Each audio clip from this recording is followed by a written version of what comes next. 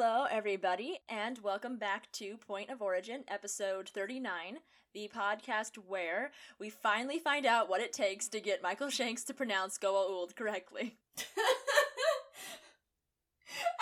like that this episode proves he can do it, he just chooses not to. That's exactly it. That's exactly what my thought was. I was like, bitch, you mean you've been capable of it the entire fucking time? And the best part about it was, I swear to God, it was like he was trying to troll us.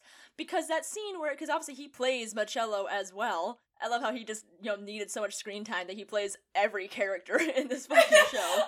Yeah, that's the thing. So, it's so funny. So, I watched the first 5 episodes separate of the rest of this, because 5 minutes, as we're gonna reveal to the listeners in a minute here, neither of us are fond of this trope. Me to, like, a degree where, like, my whole body, just, like, freezes up, like, I hate this, I hate this, I hate this, make it stop.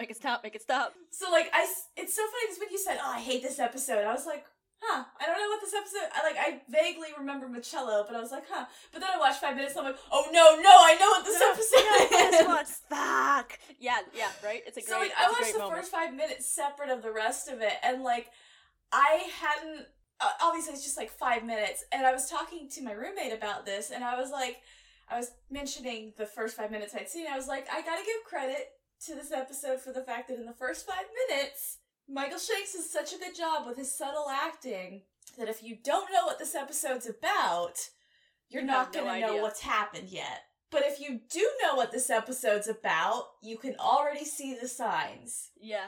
It is actually an episode that if you don't detest every single thing about the premise and how it's portrayed, cough us, it's actually pretty good for rewatching. It's one of those kinds of episodes, because the first time through, you're like, this is an episode, and then you get to rewatch it and go, it's like replaying a video game, it's like replaying a well-made video game, where you can see all of the tiny clues. And you feel much more invested as a result. Like, I love replaying Horizon Zero Dawn because all the little details are that much more devastating when you know them for what they are as you're going along. And it's really cool. So I was talking to my roommate about it, and she asked me something about, like, who the guy playing the old man or whatever. I was like, actually, I don't have any proof of this yet, especially since I only watched 5 minutes, but I have the suspicion it's also Michael Shanks in old man makeup. Yeah, I mean, honestly, it was actually better old man makeup than they did on Jack in that other 100% episode. better. So I will give kudos to the makeup department on that. Like, it was good enough that I would have been willing to buy that it was just an old man, you know? Yeah. I have to question, though, why. I wonder why they did that.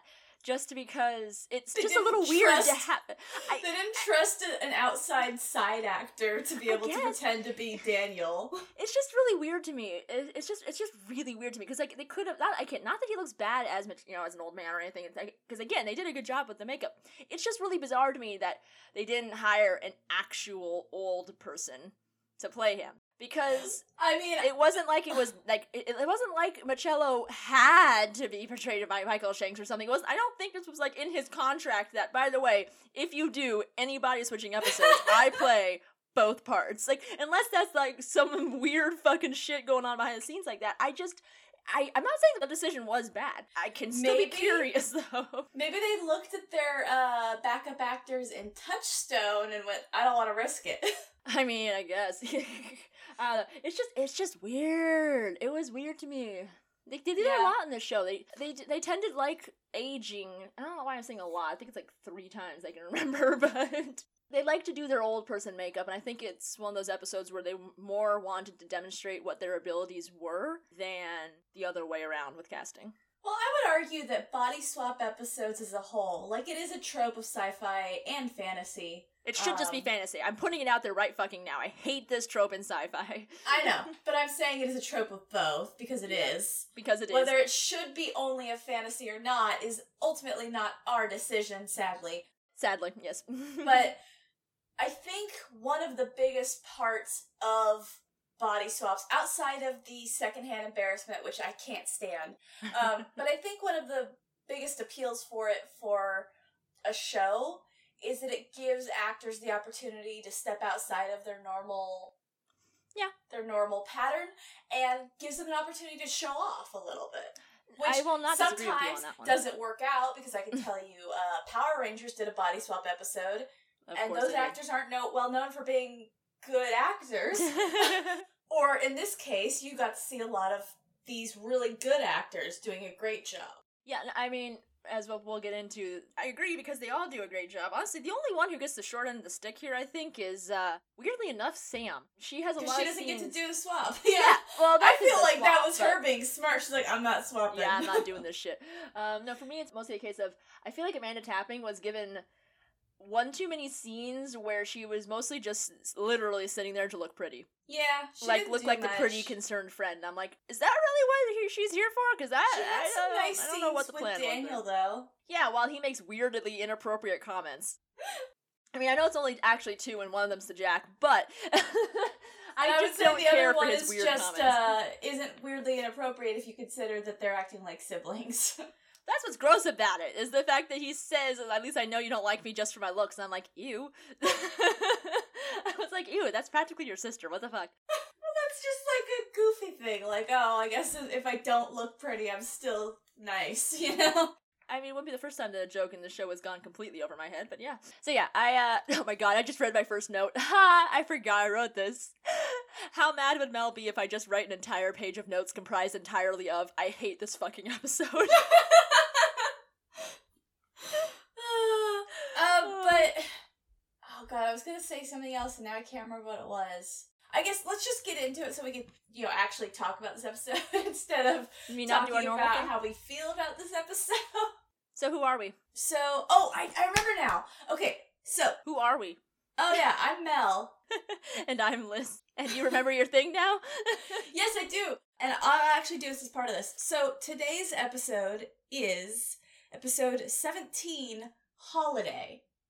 Now the important thing about this is the fact that this is another one where, just like the last 2 episodes, where this one and next week's episode are swapped in order from DVD and Wikipedia, which means that, like, 2 different sources aired them at 2 different times, and for some reason we have, like, the Canada, UK air order. I don't know why. But I think the reason this one has the order the way it is because I think maybe, again, like A Matter of Time, maybe originally they filmed Serpent Song, which is next week's, first, because of how much of a demand of Michael Shanks' time this episode is.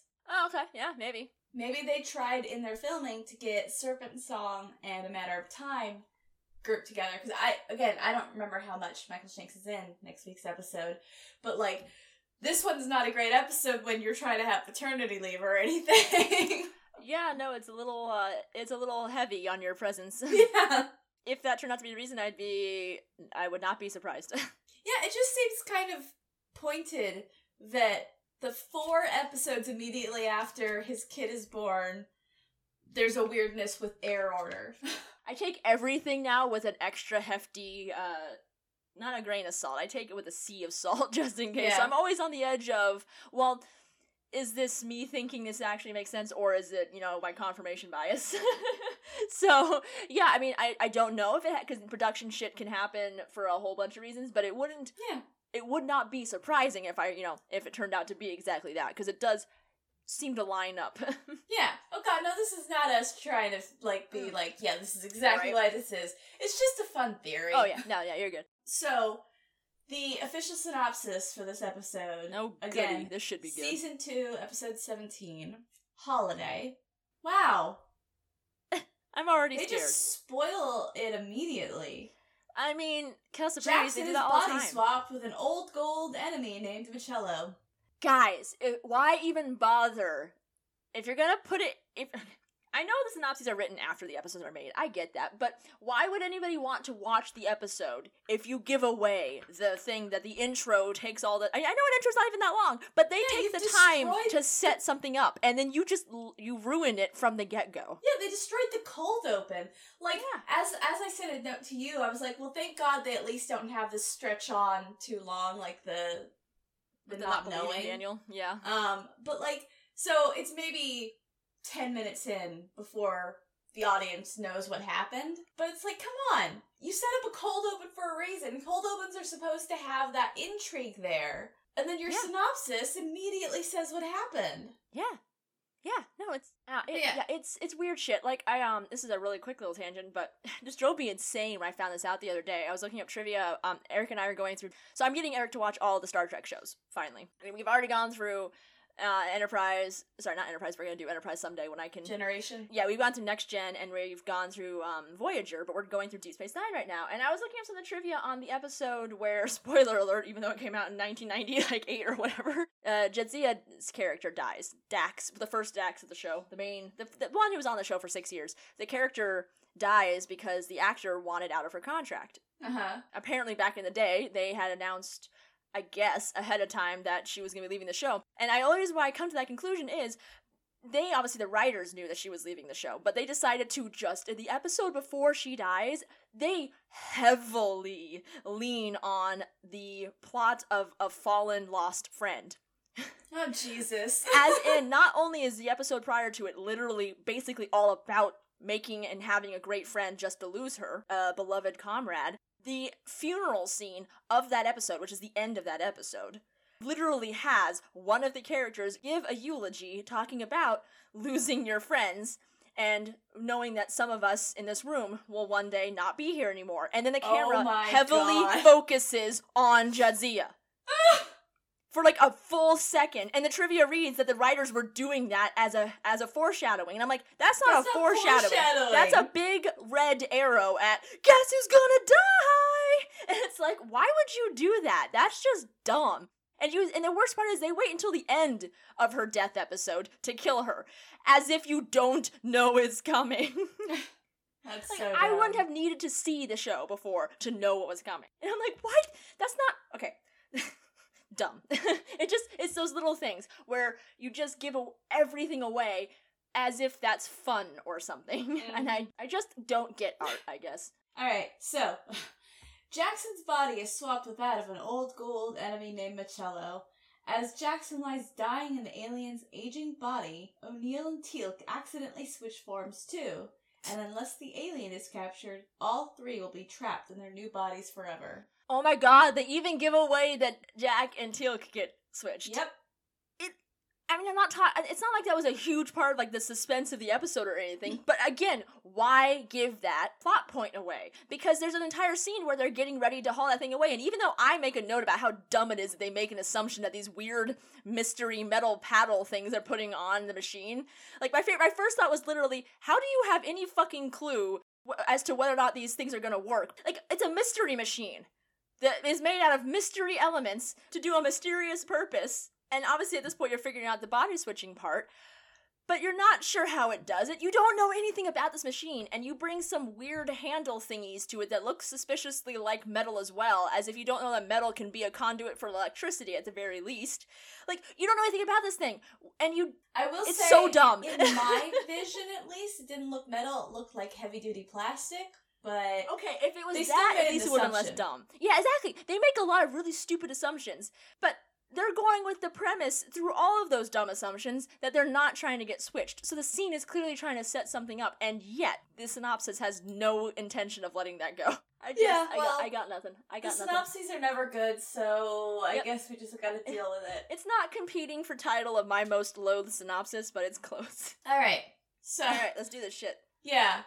So I have like 10 notes before things are gonna get a little bit more hazy, whimsical, where I don't have things as detailed, because I couldn't do it. My body rebelled against the thought. It's uncomfortable. The episode is just deeply uncomfortable. Yeah. Like, I just got suddenly so tired when I realized what this episode was. And again, I don't want to say, like, I want to be straightforward about this. It's not that this is like I know we both complaining religiously about this, but at its core, if you don't mind the trope, it's not a bad episode. No, it really isn't. You and I are we just hate it. Intrinsically against this kind of trope. Yeah, for a variety of reasons. Not just for me, not just because of the secondhand embarrassment, although that is, as you have said, a very huge part of it, because it isn't just deeply uncomfortable. I firmly challenge the concept of a show just yada-yadaing its way through remapping neural nets as if you can just do that. Like, I'm sorry. And the brain doesn't, rebel against this in any way. This doesn't cause electrical imbalances or neurotransmitter imbalances. This doesn't fuck up the brain whatsoever, because neurons can just be remapped that easily in a second with a pulse of power. Sure, fine, why not? This isn't fucking Freaky Friday, okay? Anyone who has gotten through 38 episodes of us is not surprised to hear you are mad about that. Yep, that tracks. My thing is 100% it comes down to the secondhand embarrassment. One of my favorite TV shows is Life on Mars.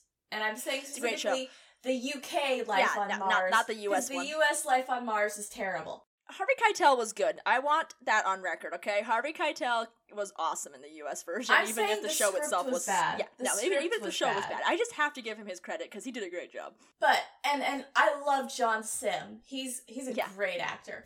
As much as I love that show, it's still hard for me to get through the first episode because of the fact that the first episode is when he gets sent back in time originally, and there's all of the requisite like freaking out and like making a fool of yourself because you haven't figured out what's happening and where you are and what time you are and everything. And I've always, like, my whole body rebels during that scene. Clenches. In the precinct when he's freaking out about his desk not being there and everything. Like, my whole body just freezes up. And I love this show. It's it's probably my favorite TV show. But it's so hard for me to get through the first episode because I just can't handle it. I've said many times to friends, like, if I was ever in the same situation as him, I'm sorry, I would not freak out like that. I would be like, something weird is going on. I'm gonna stay quiet until I figure out what it is. I'm not gonna pull attention to myself. Oh, hell yeah. No, there's nothing worse than having people watch you while you freak out. Oh, yeah, so, like, that's, my secondhand embarrassment factor is just so strong there, and there's some moments in this episode that I'm just like, God, I fucking hate this. You're gonna love... I haven't brought this show up now in a couple episodes, because it just hasn't had any parallels yet, but there's exactly one show in my mind, movie, any media, there's one that gets a pass on the body switching. And it's not just because I love them, or maybe it's entirely because I love them, I don't care, but Farscape has done has done the best version of it, I think. I think part of it has to do with the fact that they don't do it individually. Everybody gets switched all at once. And it happens a couple times. So so it's not like, it has none of the, how do I know who you are who you say you are? Yeah. It has none of that, and it has none of the secondhand embarrassment, because it's all about the crew having to deal with the fact that they're all switched, and all the comedy and wonder that comes with it. It's one of their dumbest episodes, do not get me wrong. Well, body swaps are never intelligent but it exists episodes. To be dumb. But yeah, no, it's a great, I think it's a funny episode. I like it. Well, eventually we'll see it. But yeah, that's the only show that gets a pass on it, because it has none of the secondhand embarrassment. It's meant to be funny, and they take that to its fullest extent. This episode of Stargate does what everybody always does with the trope, and that's... Although I don't they do avoid the awkward sexual harassment angle by just not involving Sam in the body swap. Yeah. So we gotta give them credit for that. This is one of those moments like when Disney does something, finally puts someone of color in a role, or finally gives a female her own movie. You know, it's one of those moments where you're like, okay, are they really doing this because they're progressive, or just because it's with the times? You know, it's kind of like one of those things where it's like, do I really give the credit to the writer here for not being a creeper, or do I just know that he's smarter than that? I mean, this is the guy who wrote Spirits, and he hasn't shown any creeper tendencies yet. No, that's the thing. This episode actually really pisses me off several moments through its toxicity, because they no less than, 3 or 4 times heavily imply that Sam is basically a unicorn because all women are gold diggers. Huh? Seriously, when he goes into the diner with the waitress, and then when motherfucking Fred has his bullshit line after he goes, how does one court a wife here? And he goes, usually with a lot of time, energy, and those credit cards. And it's like, all women are out for your money. Maybe it's because men have such sparkling personalities. I mean, seriously. Like, fuck you. It was those little things where it's like, it's worse when it's casual lines, because that shows just how ingrained these stupid bullshit stereotypes are, where all women are just pretty little vixens out for your money. If we take energy, it's because we're people. Yeah, you know what? Thinking back to that line, the good to know you don't just like me for my looks isn't as fun of a line anymore. Yeah, exactly. This episode is filled with those little moments, and it makes me uncomfortable because women are not portrayed in a healthy light in this episode. And it's done so casually, but consistently throughout a 40-minute episode. That's gross. It makes me unhappy as well as uncomfortable. Yeah. So yeah, that was another unpleasant element of the episode. So I would say it's not a bad episode because of its trope. That part is still just us not liking it, but I will not call it that quality of an episode, especially in terms of, dialogue. So let's just get into this and actually do this episode. Why? It sucks. Well, because that's our job here. Oh, okay. Well, alright. So, the episode opens with a gate opening into a room that looks kind of like a really open, empty museum. It's got, like, these things on pedestals with, I'm glad you thought it looked like a museum, because I was like, is that the set they're later gonna use for the museum? Right? With, like, these gauzy curtains that you can see through wrapped around the pedestals. And everyone, like, looks up to go look at them, and Teal'c's like, that's not gold tech. Sam finds an iPad. No, it's an Apple Newton. You know how I know that? Because my first thought was, what is that, like some really early gen Kindle? I didn't even know they were out that early, and I had to look it up. And I feel very old because its mainstream release was in 1993, the year I was born. Oh, Jesus. That's how old this show is. And what she's holding is a modified Apple Newton. I mean, it's 98, right? Yeah, so it was 5 years old at that point. Yeah. That product was 5 years old at that point. And so was I. Yeah, so she finds an Apple Newton. And she's like, she's like, oh, maybe I can get something from this. And as she's thinking about that, an old man comes out from a back room. Yeah, I really hate that scene because it's just so fucking forced, because Daniel... So they're exploring the room, and Jack has a cute little moment where he's like, holds up his gun as he's flicking aside the gauzy curtain, proving that he's finally getting some sense in him. Still touching everything, by the way, but he's like holding up his gun as he's like attacking a curtain, like, oh no. And then Daniel looks at the room and goes in this weird, mysterious wonder voice, as if he can't just walk the 10 feet over to it, and goes, I wonder what's in there. And it's also forced because it's just so that other Daniel can come out and go, I am in there. And it's like, what the fuck was that? Yeah, that's not great. It was not great. It was badly done on basically all fronts. So, Teal'c recognizes the man as Michello, a fugitive from the Goa'uld, who developed lots of different tech to battle the Goa'uld. The exposition scene. Huh? I call this exposition scene. It's literally it 2 full fucking minutes plus of literally just Christopher Judge reciting in monotone what this guy has done. And the worst part about it is I kind of like it because it gives Michello everything he needs in that moment to play the scene the way he wants to. So I hate that exposition's actually used in a good way, because I hate straight exposition. Yeah, like, it's funny because this cold open is actually pretty well constructed for a lot of things. No, it's really good. I have a note on here where I'm like, I hate to give this episode any fucking credit, but they did an excellent job with this setup. Yeah. So, and we find out that he was captured by the Goa'uld and eventually escaped. Yeah, he tortured. Immediately claims he is not that guy. And Daniel's like, it's fine, you don't have to worry. We're not Goa'uld. That's why I was like, this sounds like he's trolling us. That's why I said he sounds like he's trolling us, because especially when he's doubling back and forth between himself, Michello will say Goa'uld, while Daniel consistently says Goa'uld, and it's like, here's really? Here's the thing. In this cold open, Michello also says Goa'uld. Yeah. It's only in the later scene where they're talking to each other that he says Goa'uld and he says Goa'uld. In this scene, Michello also says Goa'uld. Because he immediately echoes Daniel right back. He's like, we are not Goa'uld, are you sure? Michello does a genius job of setting this up, honestly. Right? Like, it's so well done. I didn't catch that when I was a kid. I do have a question, though. Did he just walk out and go, the pretty one? That's the one I'm gonna steal? I am formally and firmly of that opinion, yes. He just immediately decides, I'm gonna steal his body. I mean, And I think it's because Daniel looked like he was inquisitive, like he was gonna be more likely to be the dumbass in the group. Well, so Daniel introduces himself, and Michello is already planting the seeds. He's conniving in the worst possible way, and he immediately goes, "Oh, yes, I am Daniel Jackson." And is basically planting the seeds of the idea in the teen that this is a senile old man who doesn't know what he's saying. It's prime sociopathy at its best. Yes! God, him talking to Daniel at the end of this episode, I was like, man, we make a lot of jokes about Daniel being a sociopath, but whew. It's creepy watching Michello try on his victim first. It's really unsettling, but in a good way, you know? Like, they did a good job with that setup. Yeah, no, like, the setup here, like I said, the setup for this cold open is great. It was just enough for me to go, oh no. Just knowing what I was looking forward to down the line. But he says he'll show them some of the tech to fight the Goa'uld.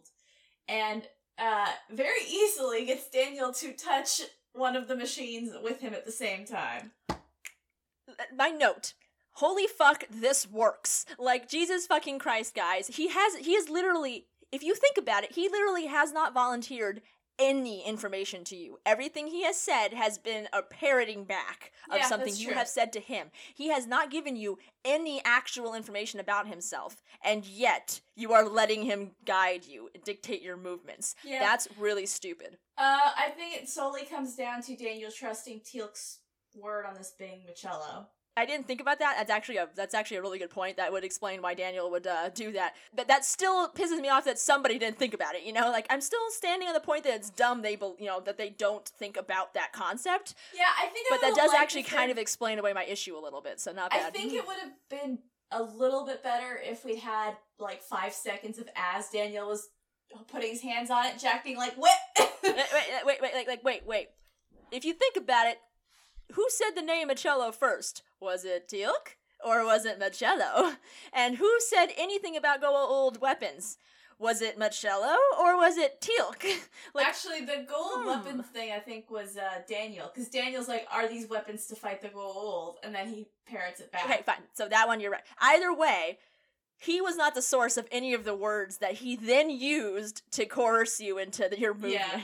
But yeah, so they both hold onto the machine, and there's obviously some sort of, like, energy that flows through both of them. Yeah, a little bazip noise. Yeah, and then Michello falls over. Immediately keels over, which, to be fair on this one, I actually really have to give credit to actors who are willing to fall, because I think there's two kinds of actors. There's actors who can do a good job, kind of a good job-ish of acting as if they're falling, and then there's the actors who just fall and hope they don't get hurt. And I'm not saying that Daniel was that, but it was as close as I've seen besides literally one scene once from Supernatural where, to be fair, they were always pretty good about doing falls. Yeah. As in just kind of dropping and seeing what happened. But there's one where I've rewatched it a million times because it's like, holy shit, he literally just drops like a stone. But Jensen Ackles does that on one scene, and I'm like, Jesus Christ, I really hope they check the ground for rocks first. Like, and that's kind of like what happened here, where it's like the zap happens, and old man Daniel just...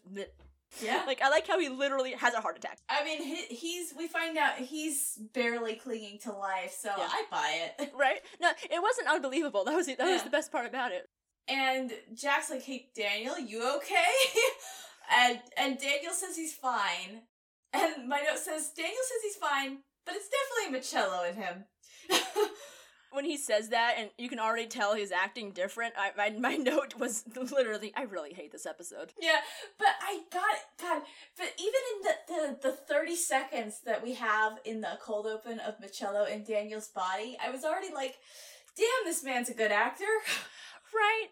No, because he's not acting like himself, he's acting his ass off. Mm-hmm.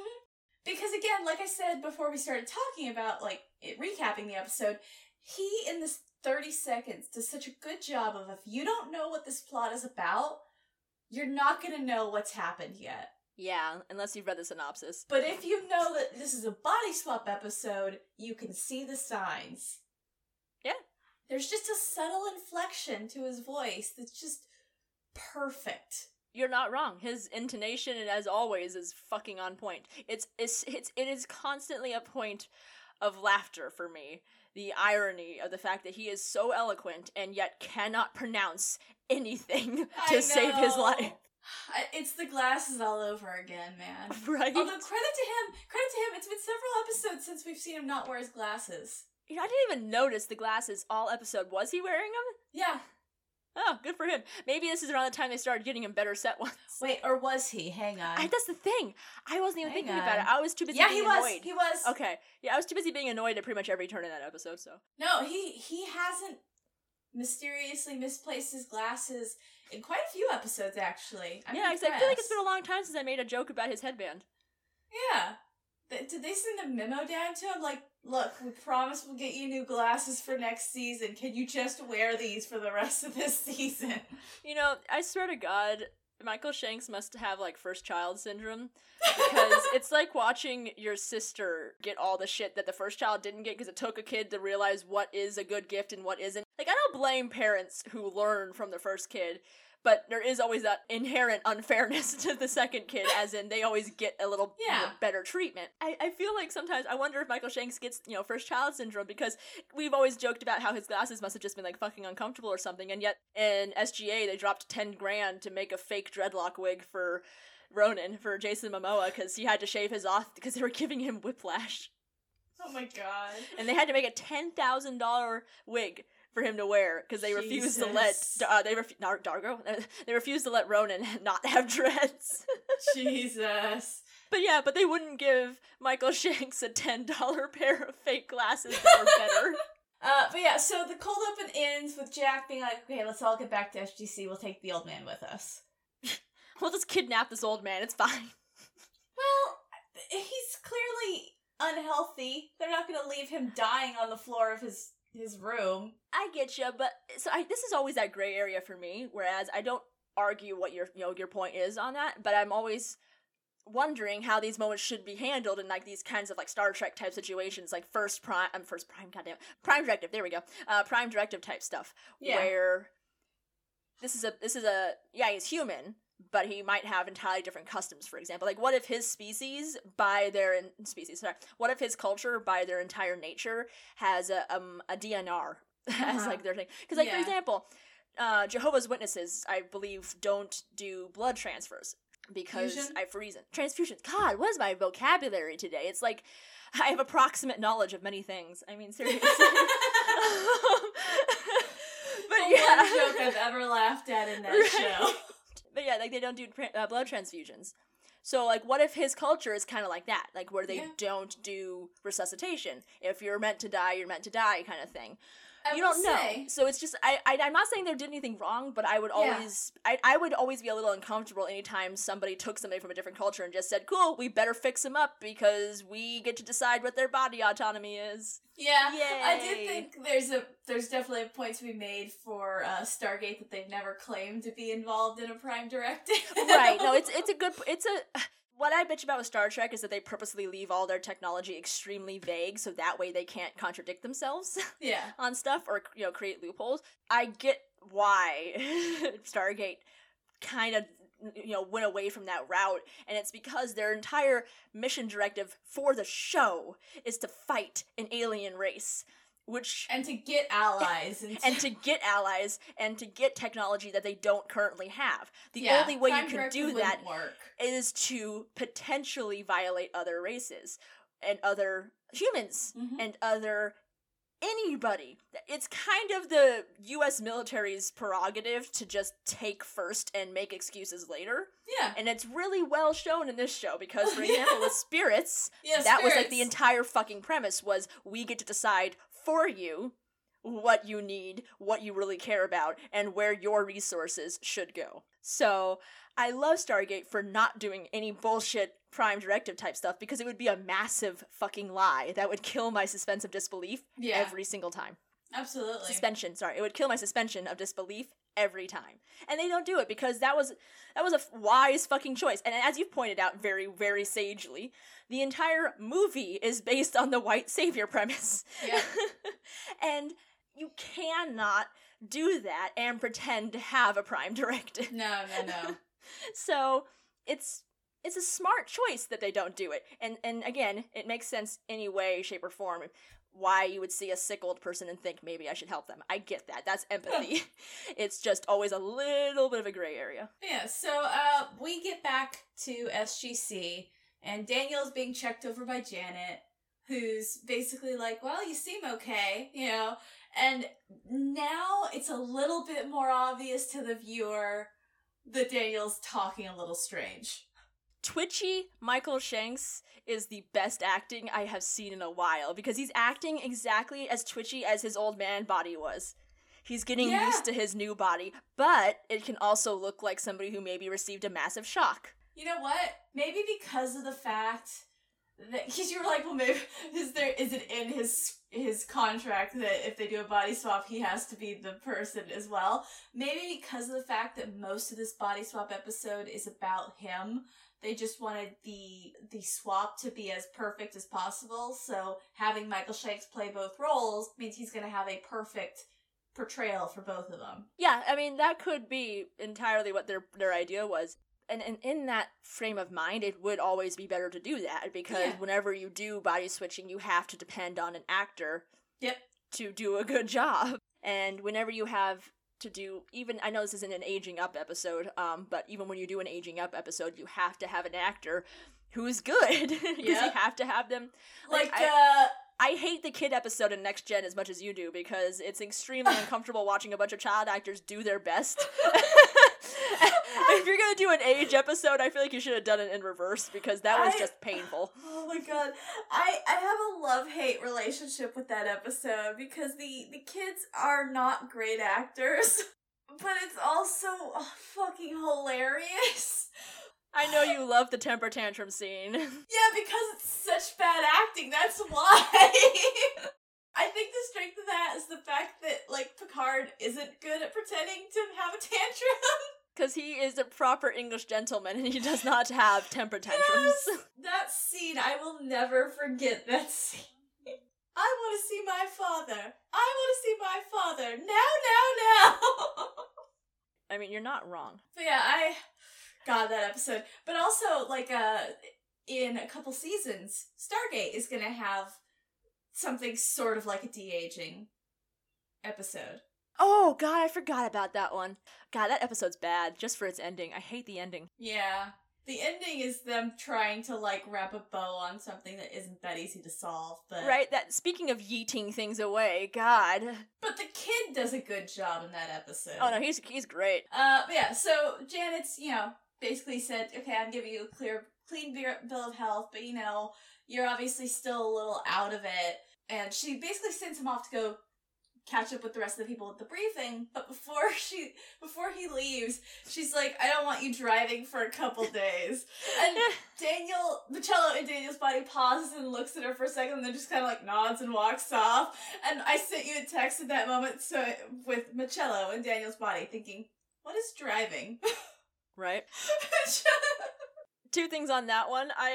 The things that stood out to me the most in that scene were, for whatever reason, I could not tear my eyes away from the fact that Michael Shanks, his eyebrows were fucking immaculate, man. They were, like, waxed to perfection. And then, as I'm laughing at myself about his eyebrows, there was a continuity error where he's asking how Michello is, if he's gonna, hang around or whatever. And in one scene, he's got, the oxygen mask on, and then literally, between takes, mask is gone. Like, it's not even, like, on his chest. It's just literally not there.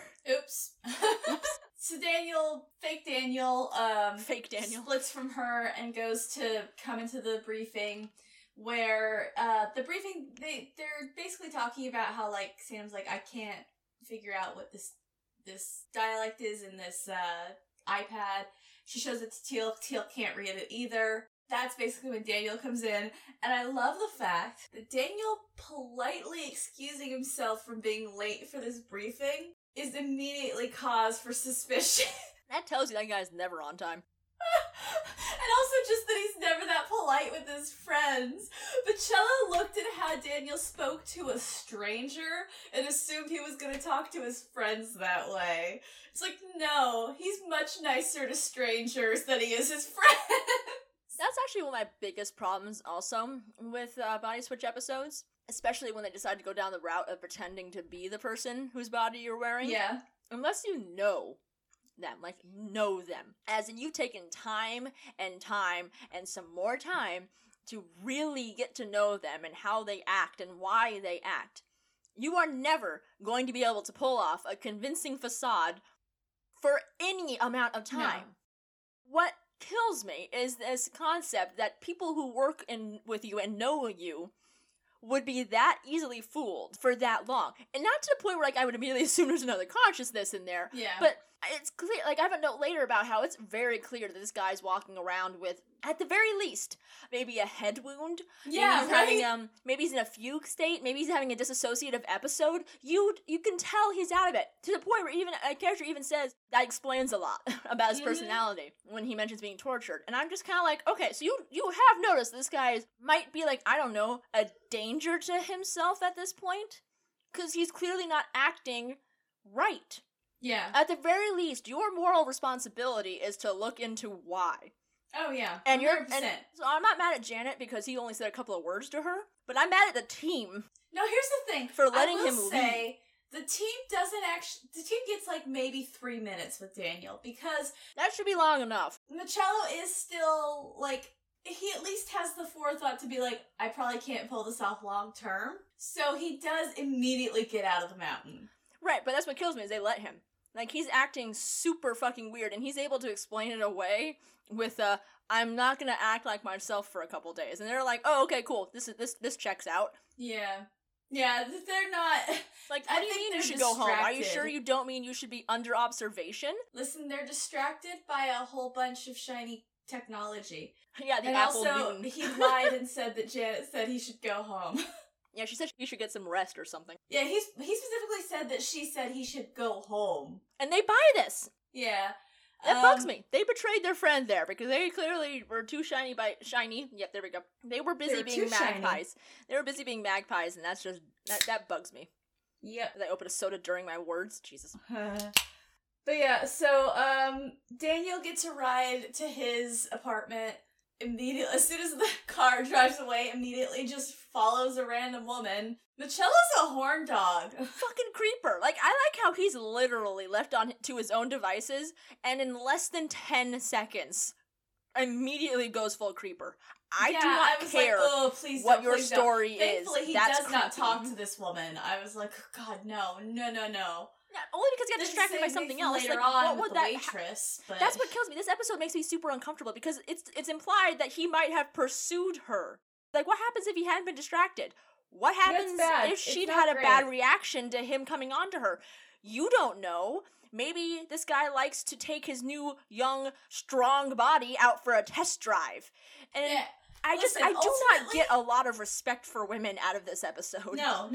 I will say, ultimately, Michello's not a good person, okay? So, him doing terrible things like that, I'm not terribly surprised. It's not fun to watch, especially with it being in Daniel's body, but I'm also not surprised that he'd immediately go down those routes. While I'm not disagreeing with that concept, I am extremely unhappy with the fact that that's still something I've complained about before, which is when somebody wants to go down the road of clearly indicating somebody is bad, they go straight to sexual assault. Yeah, no, it shouldn't be a staple. That should not be if it's on your top 3 of like, how do I show he's evil? Okay, well, he steals, he lies, he rapes. I do want to tell the audience, the people listening, there is nothing resembling sexual assault in this episode. The theme is still there, and it's still extremely uncomfortable just because... No, it's uncomfortable, but I just don't... There's no violence anywhere in this. Okay, but I'm not sure that makes it better. I'm not sure if we should give shows credit for not going down that route. I just don't want people to come into this thinking that this episode has this. Now I understand what you're saying. Those are distinct differences. Like, they're both bad, but there is... an element of where violence being also in it does make it harder to handle. Yeah, no, you're right. I gotcha. But yeah, no, when it comes to actual physical assault, no, nothing actually takes place. But it still could have. Just that scene indicates to me, not from like the show perspective, like the episode would have shown it or anything, but it does indicate to me that Michello is fucking terrifying. Yeah, no, he's not a good person. I'm sorry. When is it ever okay to start following a woman? Like, come on, that's not cool. Yeah, it's not great. So we see him follow a random woman off screen, and then we don't know what happens. And then we go back to SGC, where Hammond has basically grabbed the team and said, you gotta come in here, and drags everyone into the hospital, not the hospital, you know, the med bay, whatever, the med bay room, where infirmary? Michello is hooked up. Yeah, infirmary. And he immediately is like, oh, Sam, Teal'c, Jack, finally. And Jack's like, how does he know our names? And Daniel and Michello's body basically explains, I'm Daniel. And because Michello had already planted the seeds of, this is a senile old man who has already said, I'm Daniel Jackson once before. So for a moment, he's like, oh, here we go again. But then Daniel's like, no, ask me anything that only Daniel would know. And they ask him, like, a couple things, and Daniel immediately has answers for it. Some of them things that even Jack didn't have answers for, like, Sam asks him who Cassandra is, and Daniel even says, like, the identifying code of the planet that they found her on, and Jack has to turn to Sam to confirm that that's the planet identification code. What kills me is when Daniel says that, and then Jack goes, lucky yes. And I'm like, fucking bite me. I do. So, okay, I do like this next exchange, although added onto everything else that there's issues with in this episode, it does definitely paint a bad Tor Alexander. We didn't actually say, okay, so oh yeah, the writer for this episode is Tor Alexander Valenza, and the director is David Wary Smith. I don't know what time index it'll be at when I've edited it down, but it took us an hour to mention that. Oops. But yeah, so I like this little exchange, this final proof that this is actually Daniel, but when you take it and put it next to a couple of other troubling things in this episode, it again does not paint Tor Alexander Valenza's thoughts on women in a good light. No, it doesn't. And even if he's not somebody who, like, just, you know, actually, like, you know, goes around, like, saying this kind of shit and, you know, thinking like it consciously. It's still a subconscious thing. Yeah, exactly. When it shows in your writing like this, at the very least, that shows that it's subconscious. And it's like, yeah, it's unfortunate because do you know who next week's writer is? Who? Catherine Powers.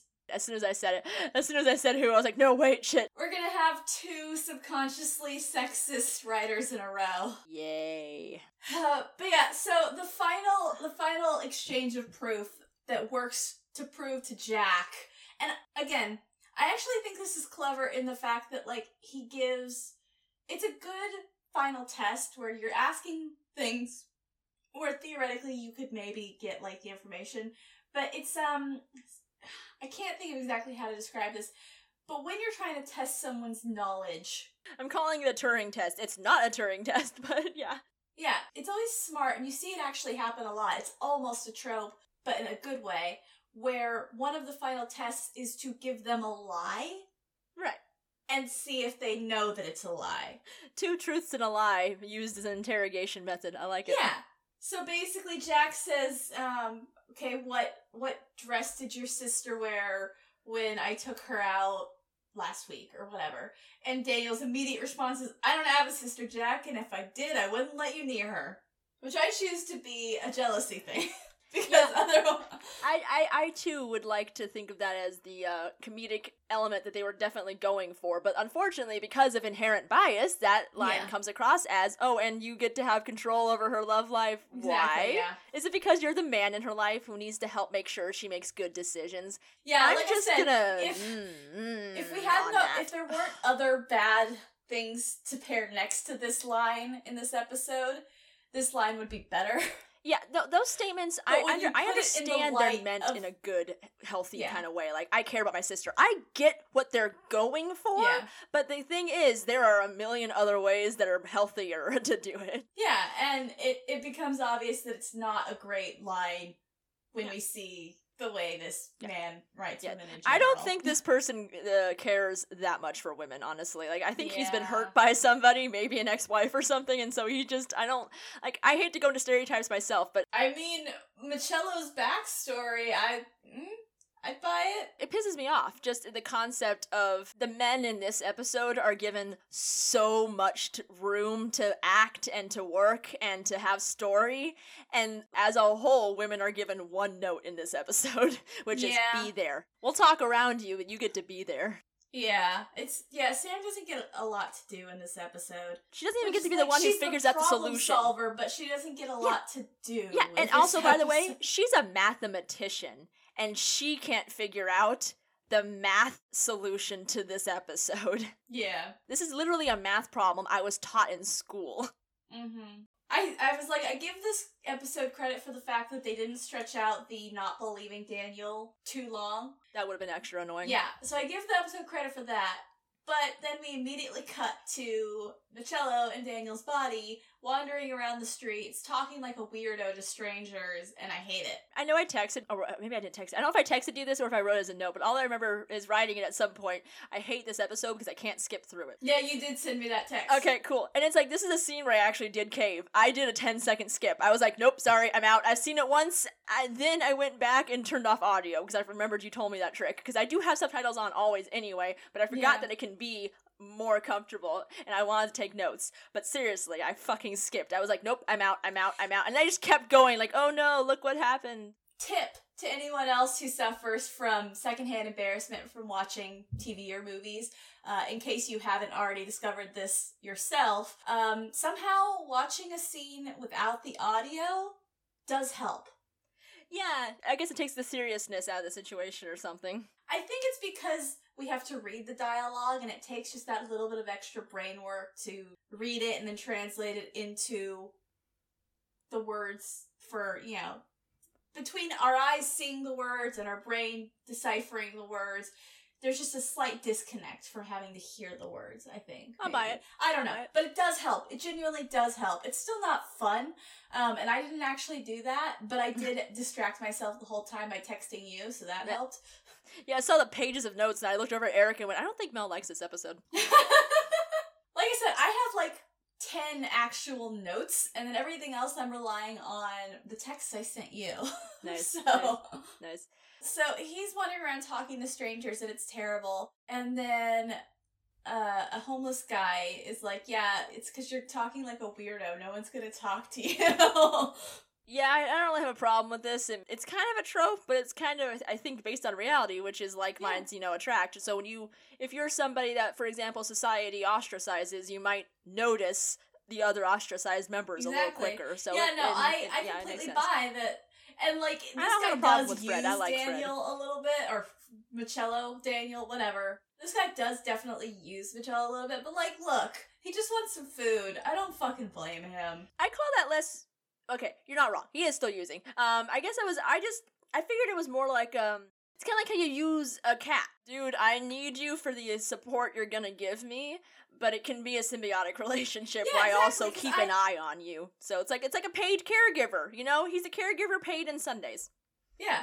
I sent you a text at one point that I was like, I like this homeless guy, Yeah, because he originally starts talking to him without any intention of getting anything back. He just kind of wants to be like, bro, what's up? Yeah, but he's like, yeah, people don't, if you're just going up to strangers and asking them for things, no one's gonna like that. And Michello's like, well, you're doing that, because he had come up to Michello originally asking for, spare change or whatever, and he's like, yeah, well, I kind of have to.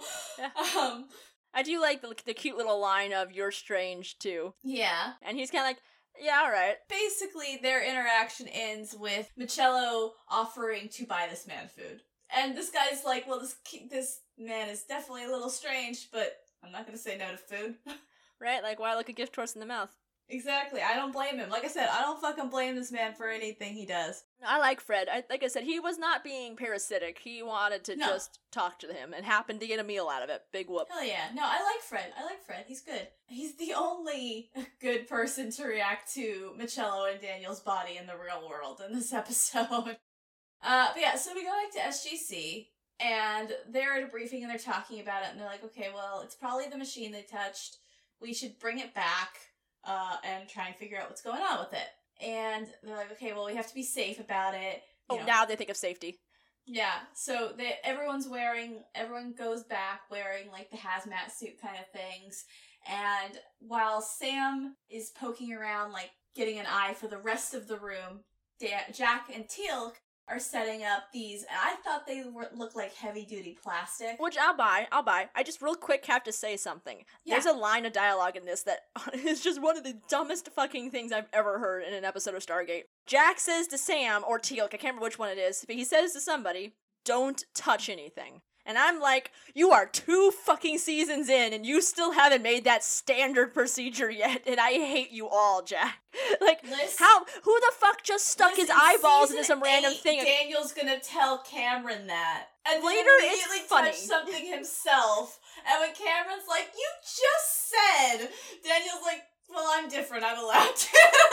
Years later, it's funny because it's them acknowledging how fucking dumb it is that they consistently touch shit without thinking. Yeah. But at that point, they were too far gone to... It was fine. They were too far gone on that premise. 2 seasons in, you still have plenty of time to figure this out, and I mean this as a non-comedic element, because it honestly isn't funny anymore. How many times have you touched shit and gotten fucked up by it? When will you learn that maybe touching shit isn't the best idea? Like, I know that the gloves and all this shit that they end up wearing doesn't actually end up helping. I get that. But they don't even think to have this as, like, a basic practice, period. They go to multiple places. I brought this up before, where they don't have, like, any of those tents set up in SGC when they first come through the gate that, like, sprays you down and shit to make sure you're not, like, carrying in pathogen. Yeah, decontamination tent. They don't even try. As far as I know, they've never established that the Stargate itself does anything like a cleaning. Like in Star Trek, for example, they actually talk about how the transporters are designed to cut out pathogens. And Starfleets, for example, can also detect a weapon and deactivate it, that kind of thing. Yeah. As they have safety procedures built into their transporting element.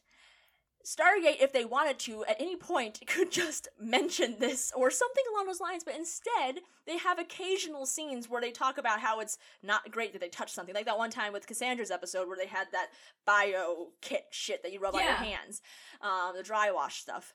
And here, where they're wearing their hazmat gear and stuff, it's like, again, they're going to foreign planets with all manner of different life on there. Supposedly, maybe, you don't know. That's the whole thing. I know you have a MALP, but a MALP isn't going to get everything, and it's really annoying that they don't have any better safety procedures. And we'll even find out in a little bit in this episode that there is some sort of disease or something on Michela's planet, because Teal'c catches something. Yeah, exactly! Where else did he get it? Because he's been on Earth for a while now, so granted, it could just be insinuated that he got like a common cold, which we get every day, even though we've lived on this planet, because I know shit mutates. The timing is very specific. But the timing is fucking suspicious. I didn't even think about it, though. That's a good point. See, there you go. My point is proven even more. It really does bug me that they only use safety gear after the fact, and yet they conveniently ignore every week that the week prior they just got fucked by that last thing they touched. Yeah, so Jack and Teal'c get the little plastic handle things on, and they're about to grab it to lift it up. And just as they're about to, Sam, like, calls to Jack from the room that Michela had come out of originally. And I do like that as she calls out to him, you see Jack, like, full body flinch, like, God damn it.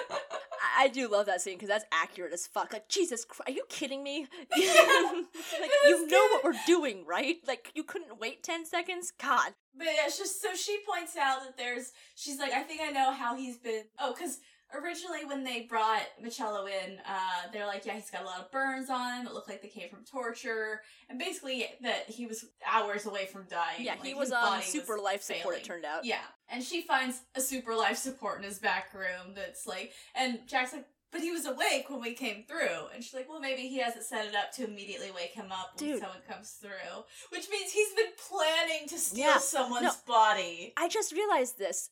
This is another element of just fucking great foreshadowing. This episode can be really, I hate that it has such bad elements in it, because it's actually really well constructed in a couple of places. And this is another one, because I don't want to give it away, but I kind of have to here. Daniel will later tell Michello that he's acting an awful lot like somebody else. Yes, Oh God, somebody else. Yes, exactly. This is an allusion to a sarcophagus. This is an allusion to how similar he's acting to the Goa'uld. But this crazy. is a great moment of foreshadowing where Shit. he's doing the same fucking thing that, like, for example, wasn't it Hathor that had, like, a time release on her sarcophagus, as in she was waiting for the door to open, basically? I think so, yeah. Something I remember somebody having this. Maybe it was Raw, for all I remember. There's too many I have so many scenes in my head of sarcophagi opening. I can't remember anymore. I think it's Hathor, yeah. Yeah, I feel like, so the concept of waiting for the door to open before I come out is a concept the show's already done and the Goa'uld have done. And I really like this scene now because that's smart. Yeah, I think ultimately Tor Alexander Valenza is great at shaping an episode. He just needs someone else to fill the episode. Yeah, a woman. He needs a woman editor. Yeah, there we go. He just needs a woman editor.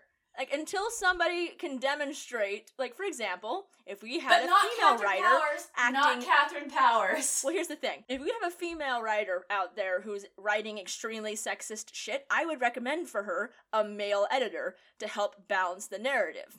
I think that until Tor Alexander Valenza indicates that he knows how to write women in a multifaceted light like he does men, maybe he should have a female voice as part of his process. Because I feel like a female voice was extremely missing from this. I think that would have solved pretty much every problem in this episode. Because he's a good writer, but he could be a great one if he had that other piece in his writing. Yeah, no, you're absolutely right. I think that pinpoints exactly what could have solved. Like, neither of us would still enjoy this episode because we don't like body swaps. Because the premise is still something we hate. Yeah, but exactly. I'd be complaining less about the construction. Yeah, I mentioned to you before we started recording, this is almost like a reversal of Bane. Yeah. Except that neither of us like this trope. Yeah, no, because I hate body horror. I just want that on record. Okay, I don't know. I hesitate to even say this, but my huge problem with the Human Centipede isn't just the fact that movie exists. Do not get me wrong. Everything about that movie, in my opinion, is a mistake. It is. However, everyone talks about the body horror element about it as the best part about it, which is what the premise what the movie was going for, was the body horror aspect. That was what they were doing. Well, they succeeded because my entire body revolts. I repel that movie because of the body horror. That's one of my, I know every other week I say this is my fucking nightmare, but like anything body horror makes me want to die, because people talk about things like, this is a fate worse than death. That right there, that's a fate worse than death to me. Listen, I don't disagree with you. I can't stand body horror either. So that's just why I hate Bane's body horror was muted enough that it didn't bother me. That's good. And I definitely tend to hyper-focus on types of body horror that I hate more than others, like fingernails or teeth, that kind of stuff. As you know, I love history. History is a huge part of my life, not just... Yeah. Mm-hmm. And one of my main points of focus for history is medieval history. It's a fascinating time. People were at their worst, and they were enjoying it. And it was an interesting time to be alive. I'm happy I wasn't, but I enjoy reading about it. However, one creepy focus that I actually also like in medieval history is their methods of torture, because, dear God, the human brain is capable of some terrible fucking ideas. Ugh, yeah. And as you might know, nail torture of many varieties, actually, more than you'd think. God, I don't need to think about it. Don't. And I my body shudders when I think about it. So when you said nail and teeth, like, obviously you and I both have a teeth problem too. We also hate teeth horror. Teeth horror is awful. But nail horror, I swear to God, I feel like my nails are sweating right now thinking about it. Yeah, I know about the bamboo under the nail bed. I know that one. But I'm just thinking, like, because I specifically was mentioning that because, like, District 9. I love that movie. That's a good movie. It's a good movie. There's one scene in it that I can't watch. I'm just gonna... You're doing visual reactions that nobody listening is going to be able to do crosses in the air and just make this stop like what you're saying is unholy, because nope. No, I know exactly what scene you're talking about, because it is horrifying. Yeah, so back to the episode that we're supposed to be talking about. Yeah, we were like, I think we can get through this episode quickly. Not if we keep trying to distract ourselves by not talking about it. So what we always do. Alright, let's do this.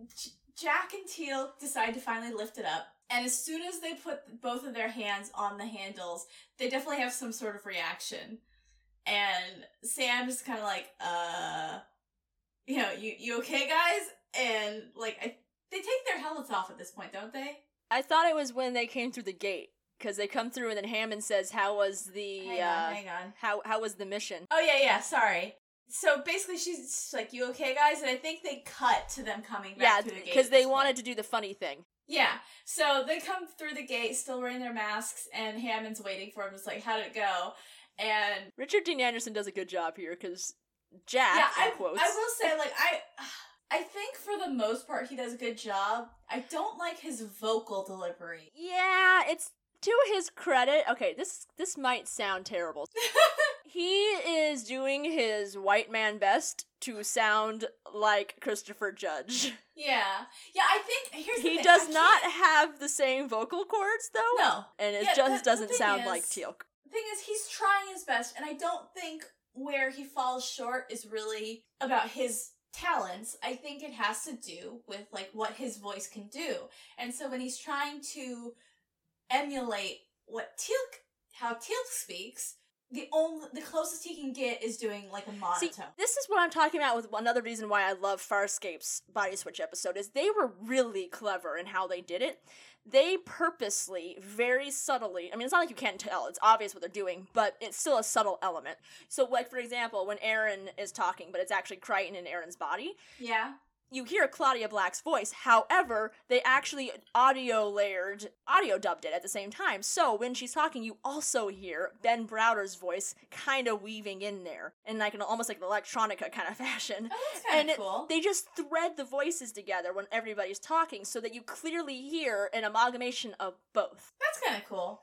And I thought that was, as a kid, I appreciated it because it helped me remember who was who, because they had, like, you know, pictures on their chests, but when I was a kid, I was dumb, and I was more focused on the pretty colors. Yeah. There were definitely scenes where I would have gotten confused about who was who as a result. And the vocal threading was a really smart decision, I thought. And years later, I definitely extra think that because it helps take away this kind of problem. Yeah. Where, despite your best acting, if you don't possess the correct pair of vocal cords, you might be limited in just how you can portray somebody. Like, for example, if I were to play Kathleen Turner in a biopic, I could do my best, but I can't sound like a deep-voiced sex icon from the 80s. No. And so, in these kinds of moments when you're limited, obviously, by the fact that you have to use this actor, I would recommend more vocal threading, honestly, because I think it sounds better. Yeah, like I said, Richard Dean Anderson is doing a good job. All of the actors who body swap in this episode are doing a great job. No, they're Richard great. Dean Anderson just shines a lot more in him portraying Teal'c when he's doing the physical acting. Yes, like I said, to his credit, he did his fucking best, and he does do the intonation pretty damn spot on, I think. I mean, it helps when you're literally acting still in the same room as the person who plays the character you're trying to pretend to be, because you can definitely get literally in real time tips, yeah. There's something about the quality of Christopher Judge's voice that when he does deliveries in the same way, it doesn't sound monotone.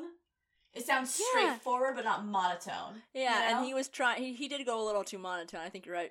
Yeah, that's the weakest point, is that his voice came out sounding kind of monotone. Does that fall under the umbrella of cadence then at that point? Because I feel like it's a cadence thing. Yeah, it's kind of a cadence, but I do think... So that would be the one element, I'm not a voice expert, but I do I think don't know. There's definitely an aspect of tone that reads into it. Yeah. So, like, I think he did his best, but, like, I think also maybe if he'd had a month more to prep, he could have gotten away from the monotone. I don't know. I still think he did a great job, better than I ever could. Oh, hell yeah. Like, not better than you, better than me. That's what I'm saying, hell yeah, too. You know Christopher Judge had fun in this episode. God, that was my first thought. I was like, I literally, when that happened, I went, do. And here it is. God damn it. One fucking line from Christopher Judge, and I forget how much I hate this episode. Yeah, he's so... he does like, so much. Counts, like, how to go, and they take their helmets off, and Christopher Judge, who is now Jack, is like, not great! God, I love it. And he looks over at Jack. You know, Hammond looks over at who he thinks is Jack, and Jack goes, the mission did not go well. Oh, and then Teal'c goes, yeah, you think? And it's like, oh dear. Christopher Judge was like, hell fucking yeah! And that's why I said that Sam isn't really given much in this, because literally the scene ends with Hammond then focusing on Sam, who all she does is fun little shrug. Yeah. Cool, she's a cheerleader. Great. So I did question, I'm like, why didn't they immediately, once their body swapped, immediately try and grab the machine again? And then we find out, like, in 2 minutes, oh, it's because they're gonna try and do the testing in the base, which makes sense, but also, like... It's mostly because they wanted to have that comedic scene. It was just for convenience. Yeah, they wanted the sting. They wanted the reveal, ultimately. Yeah. But realistically, as soon as they swapped bodies, there would have been a moment of them both immediately grabbing for the machine again to save it swapped them back. Realistically. And they could have even still had the reveal the way they did if, when they're in SGC and Sam's having them test it, if she said, well, you already tried just grabbing it again, that didn't work. Yeah, no, they should have had a throwaway line where they're like saying, so we tried grabbing it again, but as I said on the plan, I think it has something to do with it needing to recharge, or like something. Yeah, but they didn't. Following the theme of massive assumptions being taken, I would have made it a massive assumption of, well, maybe it didn't work again immediately because it has to recharge. And it was a bit before we touched it again. Yeah. So we get to her lab, and they're acting their asses off, and Sam doesn't get to do much except basically run a science experiment. Yeah, she looks like an idiot in this episode. She uses no real scientific method. She uses what this writer thinks is an approximation of it, but she just starts willy-nilly testing without actually setting out the tests ahead of time. Yeah, she doesn't do the whole control group, experimental group, blah, blah, you know, all that She stuff. literally just starts in real time coming up with ideas and having them tested out. Yeah. So basically, she just starts having them grab the machine in different ways to see if there's a different way to reverse it. And nothing works. Shock. What a surprise! The episode's only 30 minutes in. Sorry, I mean, the episode's only 20 minutes in. Yeah, I was thinking it's only halfway, so never mind, 20 minutes in. But then, while they're still trying to, like, talk out the problem, Jack in Teal'c's body suddenly looks uncomfortable, and he says that, like, Junior's starting to move around a lot, and Teal'c in Jack's body is like, oh, that probably means that you caught a bug, and it's trying to fight it. And basically you find out if Jack in Teal'c's body does not go into a Kelno-Ream to let the gold start working on it, he will have no immune system, ultimately. So I have a question. I'm assuming, based on very little, that this might be something, I don't actually remember timeline-wise if this was already introduced in Star Trek or if it comes about later, but Vulcans, for example, they're the emotionless ones, right? Yeah. I think it's actually introduced in the original series now that I think about it with Spock, but who the fuck knows at this point, because I don't know. I'm sure someone knows and I'm an idiot, but yeah.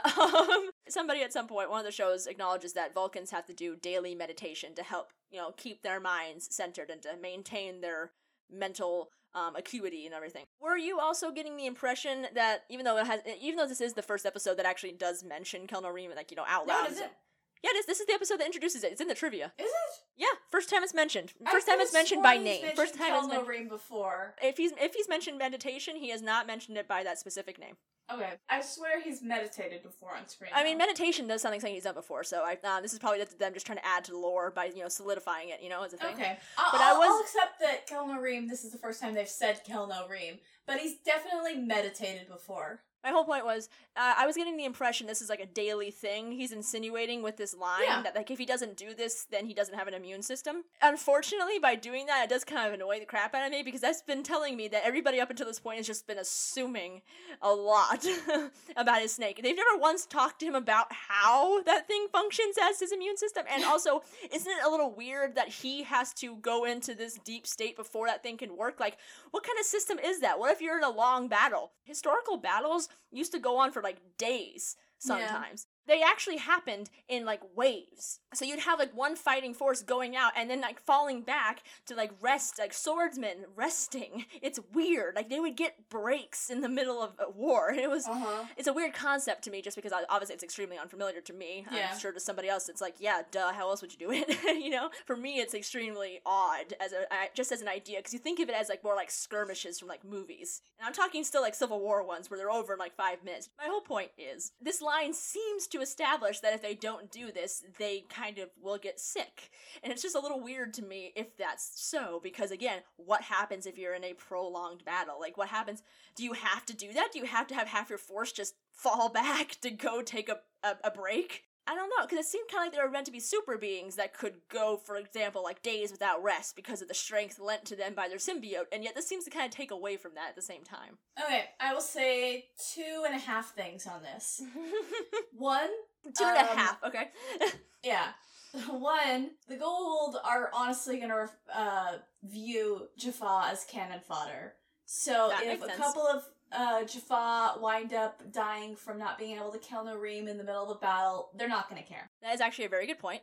Would they sacrifice the symbiotes too? I mean, it looks like they can make a lot of them, which is always weird to me, because it's like, wait, then how do they have kids? How does that work? The Jaffa dying doesn't necessarily mean that the symbiote inside them dies from the same illness. I'm just wondering how long they can last. Yeah, I'm just wondering how long they last. I'm not against it, I would just like to know. That curtails nicely into my second point.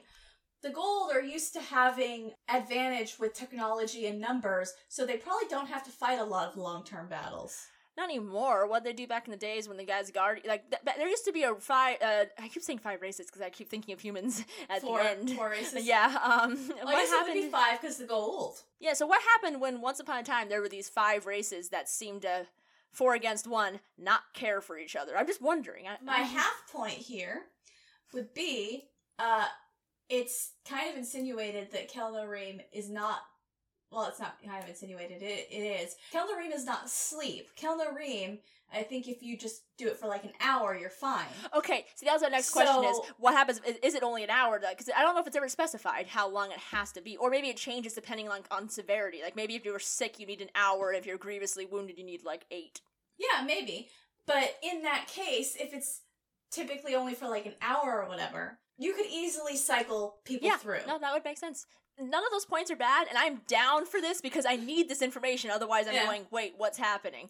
As long as it logically could work, then I'm happy. But yeah, so that's my theory on that. Ultimately, if we find out that, especially since they don't have the solution for the body swap yet, until they find Michello at the very least, Teal'c is like, you're gonna have to figure out how to kill Nareem, because otherwise I'm gonna get sick. Sicker. Yeah, so Teal'c and Jack go into Teal'c's room, and Teal'c and Jack's body, sets up the candles and everything, and starts, talking Jack through Kel Nareem. Meanwhile, next scene is at the diner. Ugh. 'Cause of course all women are gold diggers! Uh-huh.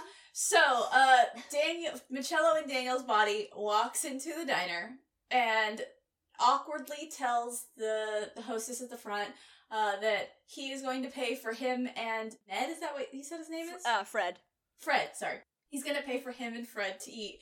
And then he pauses and looks at the room and goes, in fact, I will pay for everyone's. And I'm like, ooh, poor God. Daniel. Man, Daniel, I apologize. Just literally claim credit card frauds. Just cut your losses. Honestly, you easily could. That's a very suspicious charge. That's a very suspicious charge. Are you kidding me? Plus, it's 1998. Although he could probably afford it because, I'm sure probably spends no money. Him well, and I don't think he's spending it. So I don't, for an instant, think that the U.S. government is paying him well. However, I do think that since he's not spending much money, considering how this is actually very out of character for him to, if it were Daniel, to actually leave the mountain, because he basically just lives there. Yeah, he does. They even talk about, in that episode where they think he's dead, that his stuff is, untouched. Yeah, exactly.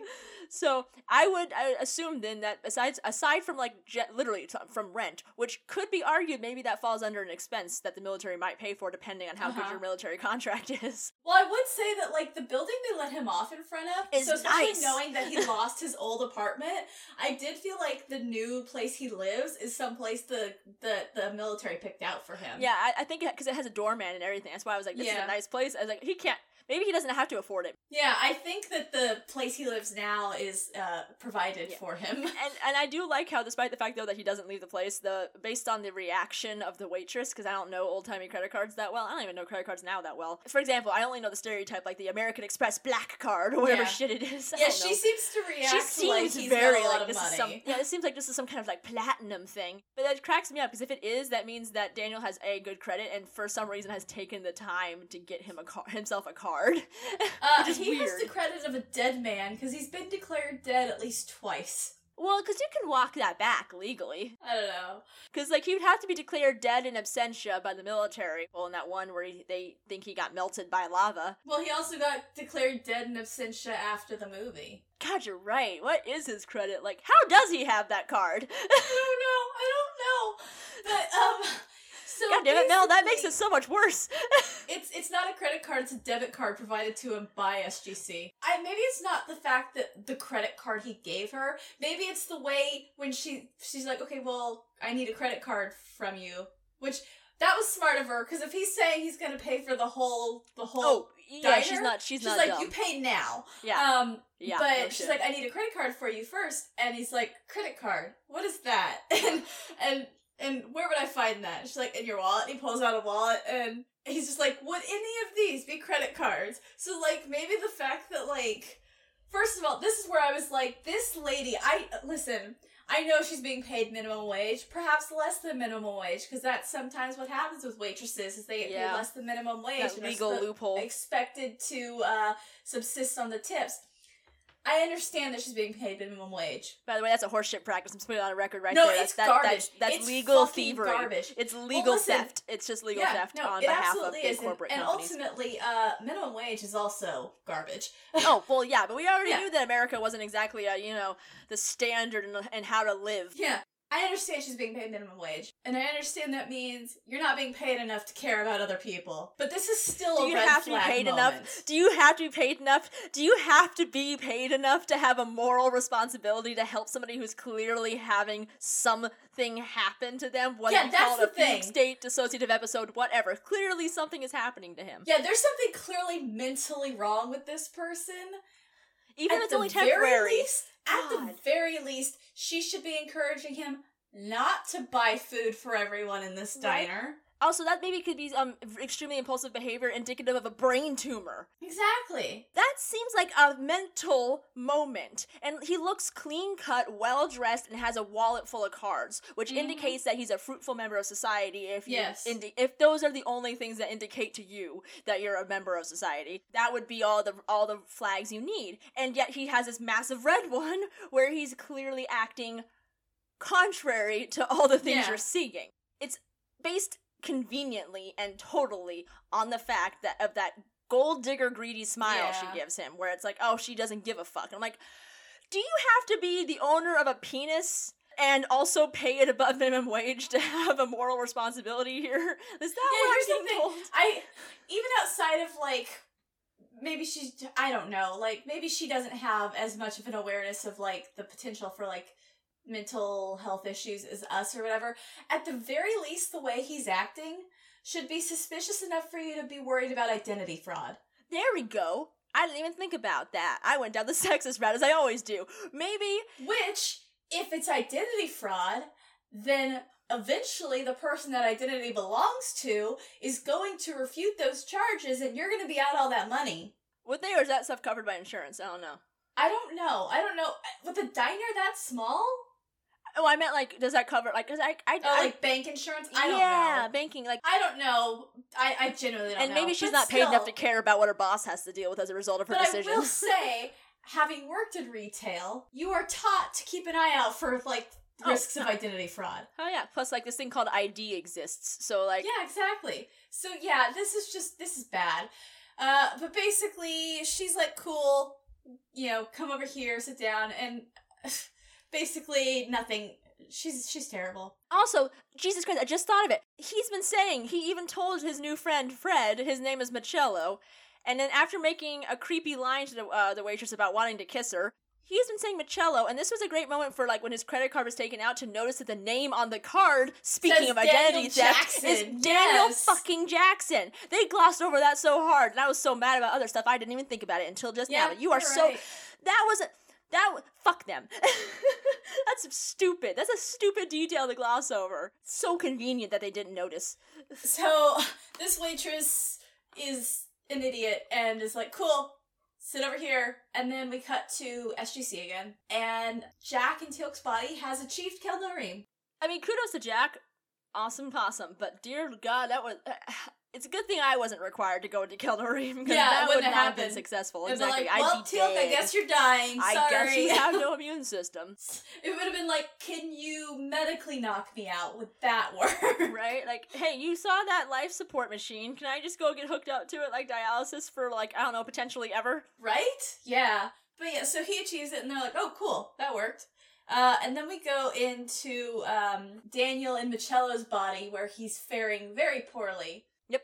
And I would like to enjoy this scene for being like a cute bonding exchange between Sam and Daniel. Except that, as we've already acknowledged, Tora Alexander Valenza isn't great at writing her. And it's just slightly hollow.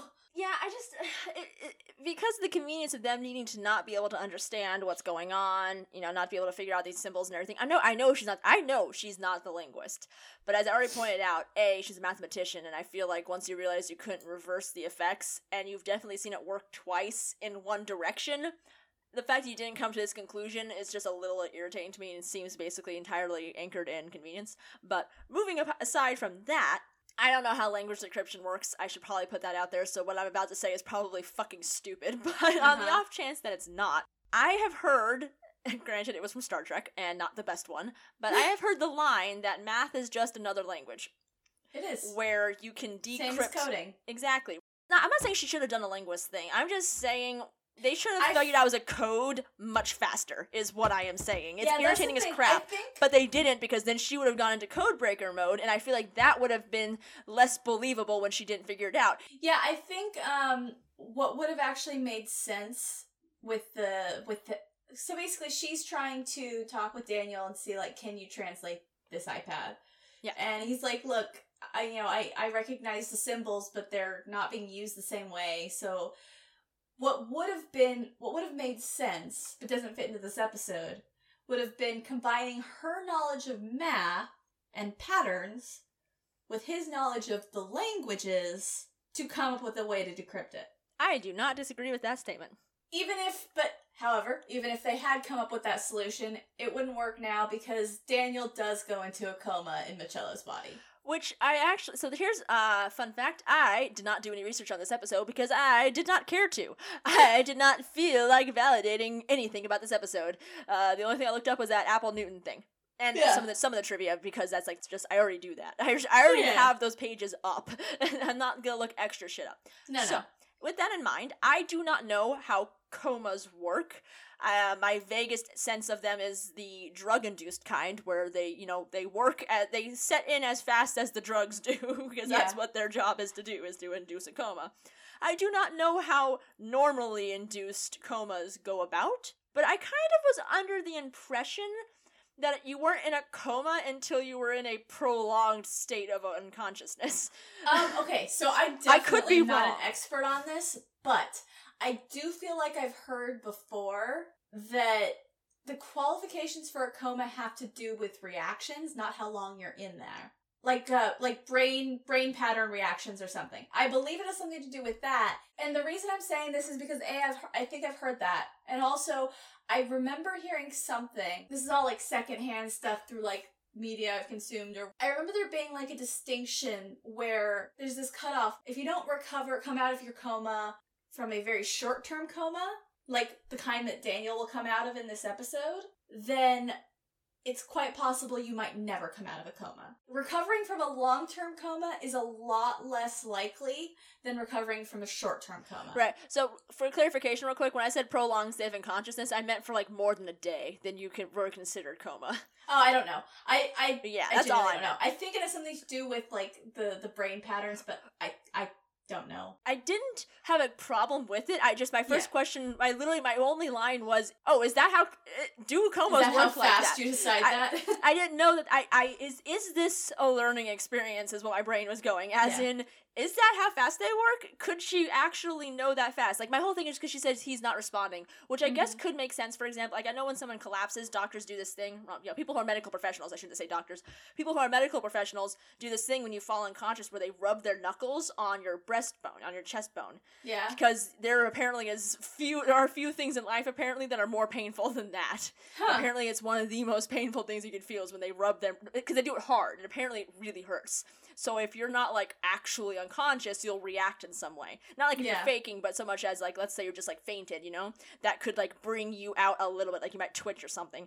And if you don't do it, then they can classify you as some version of non-responsive. Or unconscious.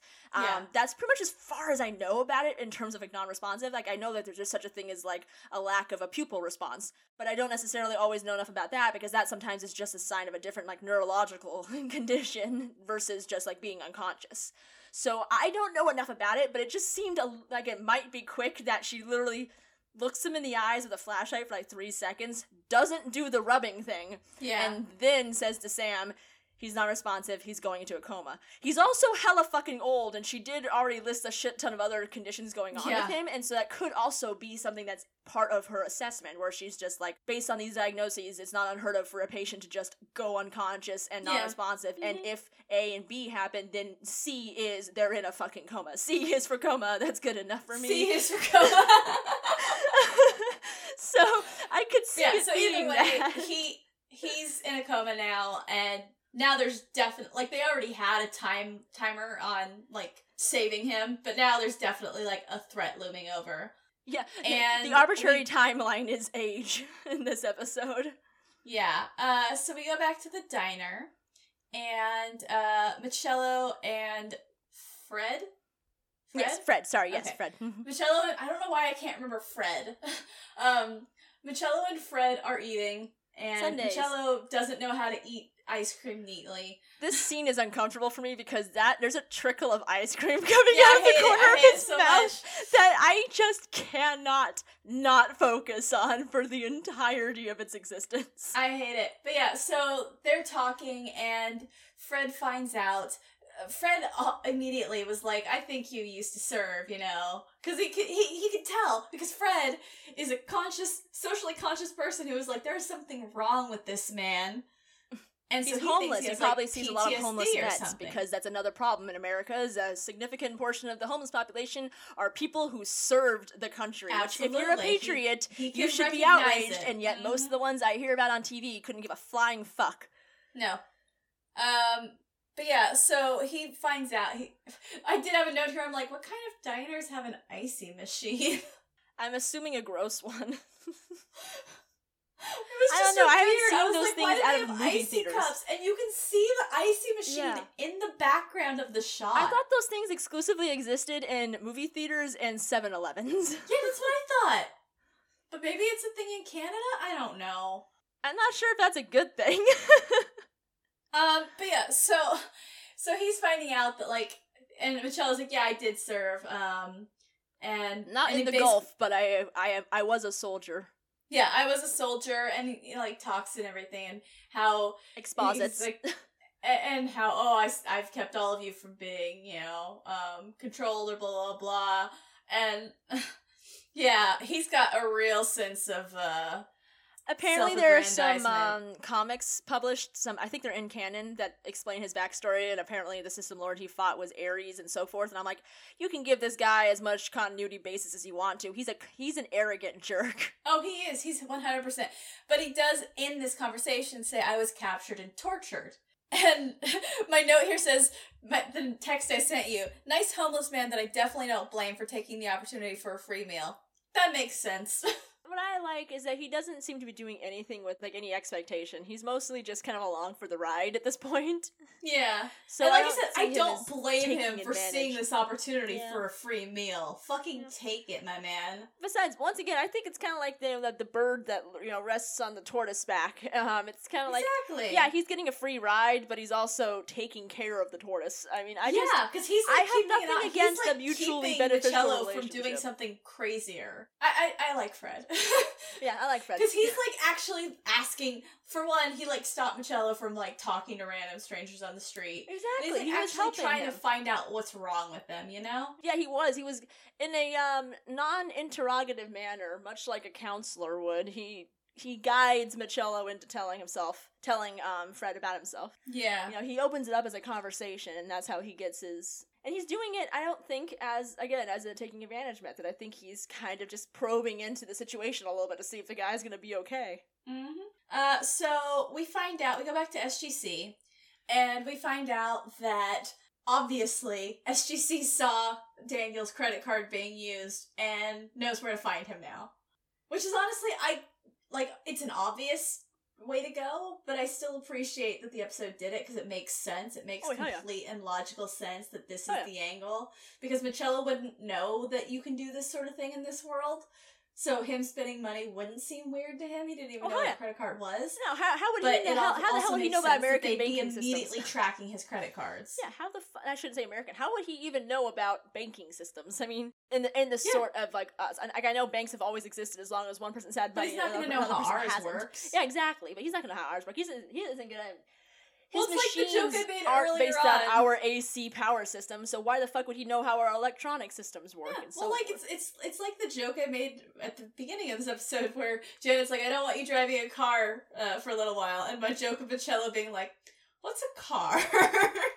But yeah, so Hammond's like, yeah, we know where he is, we're gonna go bring him in, and Jack in Teal'c's body is like, yeah, we gotta go get him, and Hammond's like, no, you're not going out like that. I'm staying right here.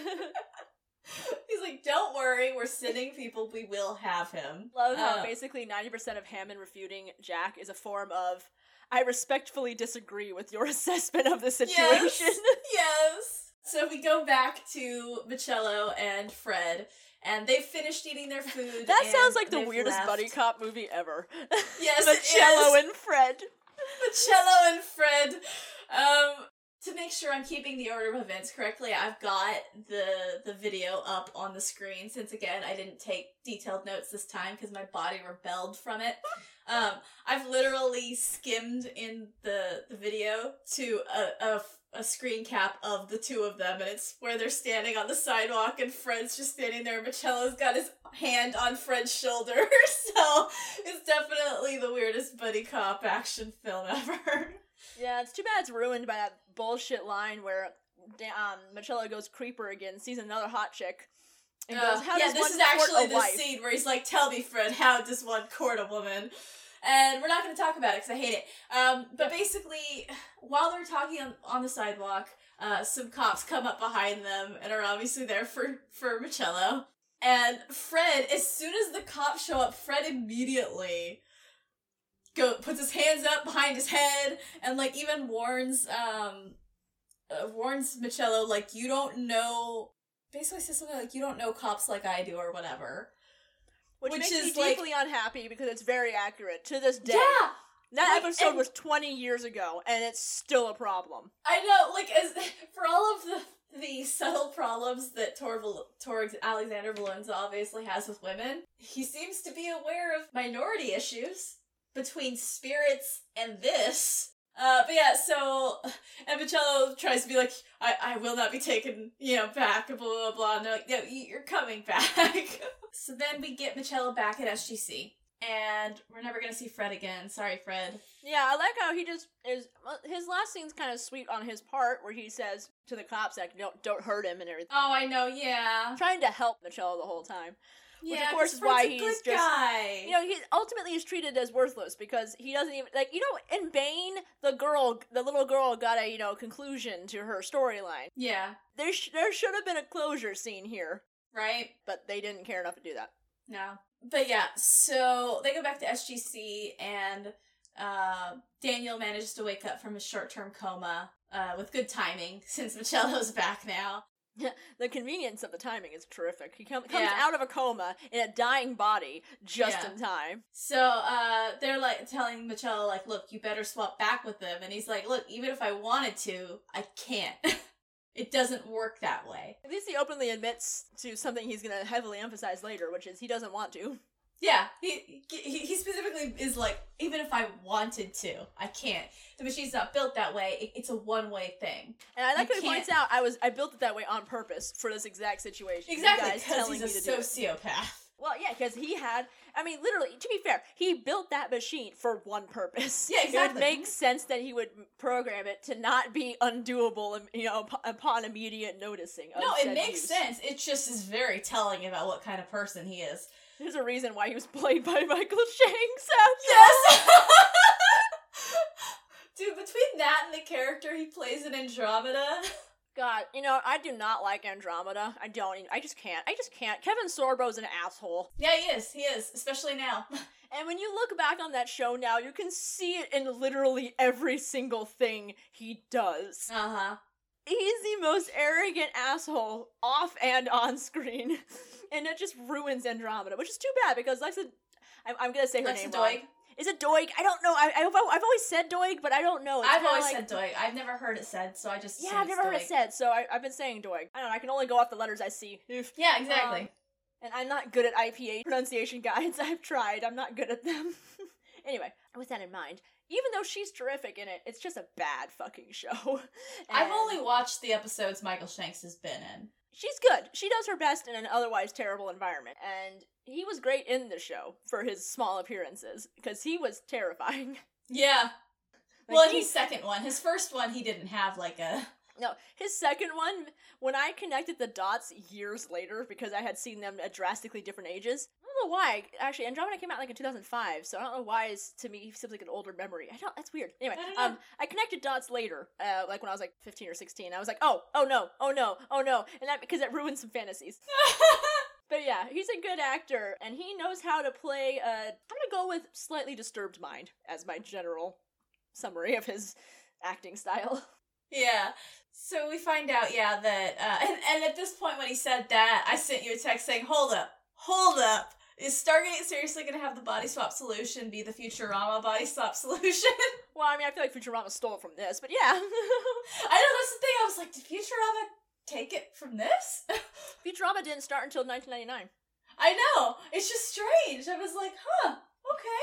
Because Futurama tends to think about their solutions to science problems a lot more than Stargate does. Well, I mean, between the writers, I think the joke was that they have 12 PhDs or something between them. They are the most overqualified cartoon artists you've ever seen, apparently. Yeah. I already could tell. It took Sam a little while to come to this conclusion well. Although, in Sam's defense, I've heard about the Futurama body swap solution already. Sam hasn't come to this conclusion yet, but there's a great part. So they have Michello in one of their holding cells, and they're basically telling him, hey, hope you like that body. You're never leaving this room. And he's like, I would like to negotiate for my freedom, blah, blah, blah. I have many things I can give you to help you fight the Goa'uld.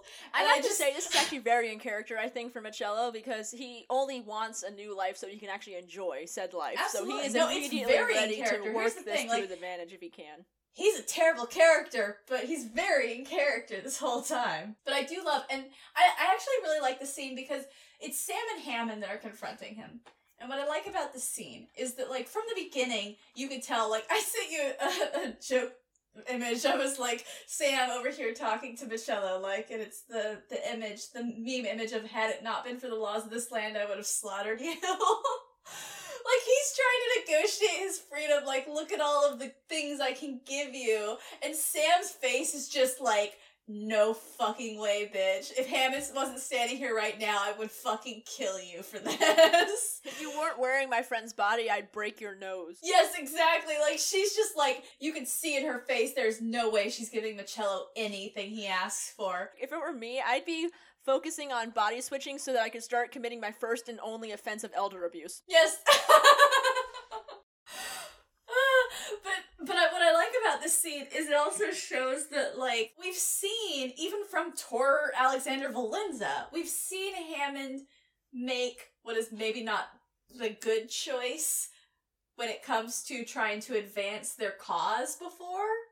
But I like how, at this point in the show, even Hammond's nah, these are my kids. So even Hammond puts his foot down about, no, you're not getting anything from us unless you can give us a solution to this. So, I'm here for it not being used because it's cliche as fuck. I'm not saying it's not true, but it's also cliche as fuck. But no one uses the phrase, the US does not negotiate with terrorists in this scene. Yeah, they didn't. They instead focused on the better part, which is, fuck nah, a human life doesn't get to be decided by you, bitch. Exactly. It's great. I love it. I appreciate that the value of a human life. Yeah. But I appreciate that even Hammond's no. They just shut him down about it. I think it's Sam who basically suggests that Michello talk to Daniel himself. Basically be like, you need to, put a person behind the life that you're so casually telling us to discard for this, And they bring Michello in to talk to Daniel. And I was like, well, everyone else on the crew must have been thrilled with this day of shooting, because nobody had to be there except Daniel. Except Michael. Because it's just Michael acting at Michael. I have to say, I understand why shows, still, I don't know. TV shows love to do that thing where they prove that you can have a shot with the actor playing both parts in the same shot. They love to do it. To the best of their ability, it's never gonna not look unnatural. I'm sorry. So I hate their emphasis on it. I hate their insistence on it. I like that they don't really do that as much in this one, honestly. They kind of eased off with that. They tend to frame each of their faces individually. Which I care for that, but honestly, I don't care if you can. Just because you can doesn't mean you should. I would say that's because it's David Warry Smith directing this episode, and he's better than that. Too bad I don't like the episode, because otherwise I'd be happy with it based on his directing, I think. Because I think, aside from directions that follow the lines of, okay, now Amanda, I want you to sit there and just make those big blue eyes all watery for me. Yeah. I will say there's an alternative to the shows that try and prove that they can do this with their technology. I actually have 2 examples of it that I think are more fun to do. In Buffy, there's the episode in one of the later seasons where Xander gets split into 2 people. Oh yeah, isn't that played by his twin? Has a twin. Yeah. I read that years ago. Yeah, and it's not even that. Outside of that episode, there's another episode, and I don't remember the name of it, but there's another episode outside of that where his twin played him because he was too sick. That's cool. Yeah, but there's also a Super Sentai season. They did a plot where there was a monster that could, copy Super Sentai is still Power Rangers, right? Super Sentai is the Japanese origin of Power Rangers. Okay, cool. I just want to make sure I'm thinking about Power Rangers is they take a show that exists in Japan, and they steal all of the fighting scenes and then plant them into their own show. As with most American translations of shit. Yeah. God damn it.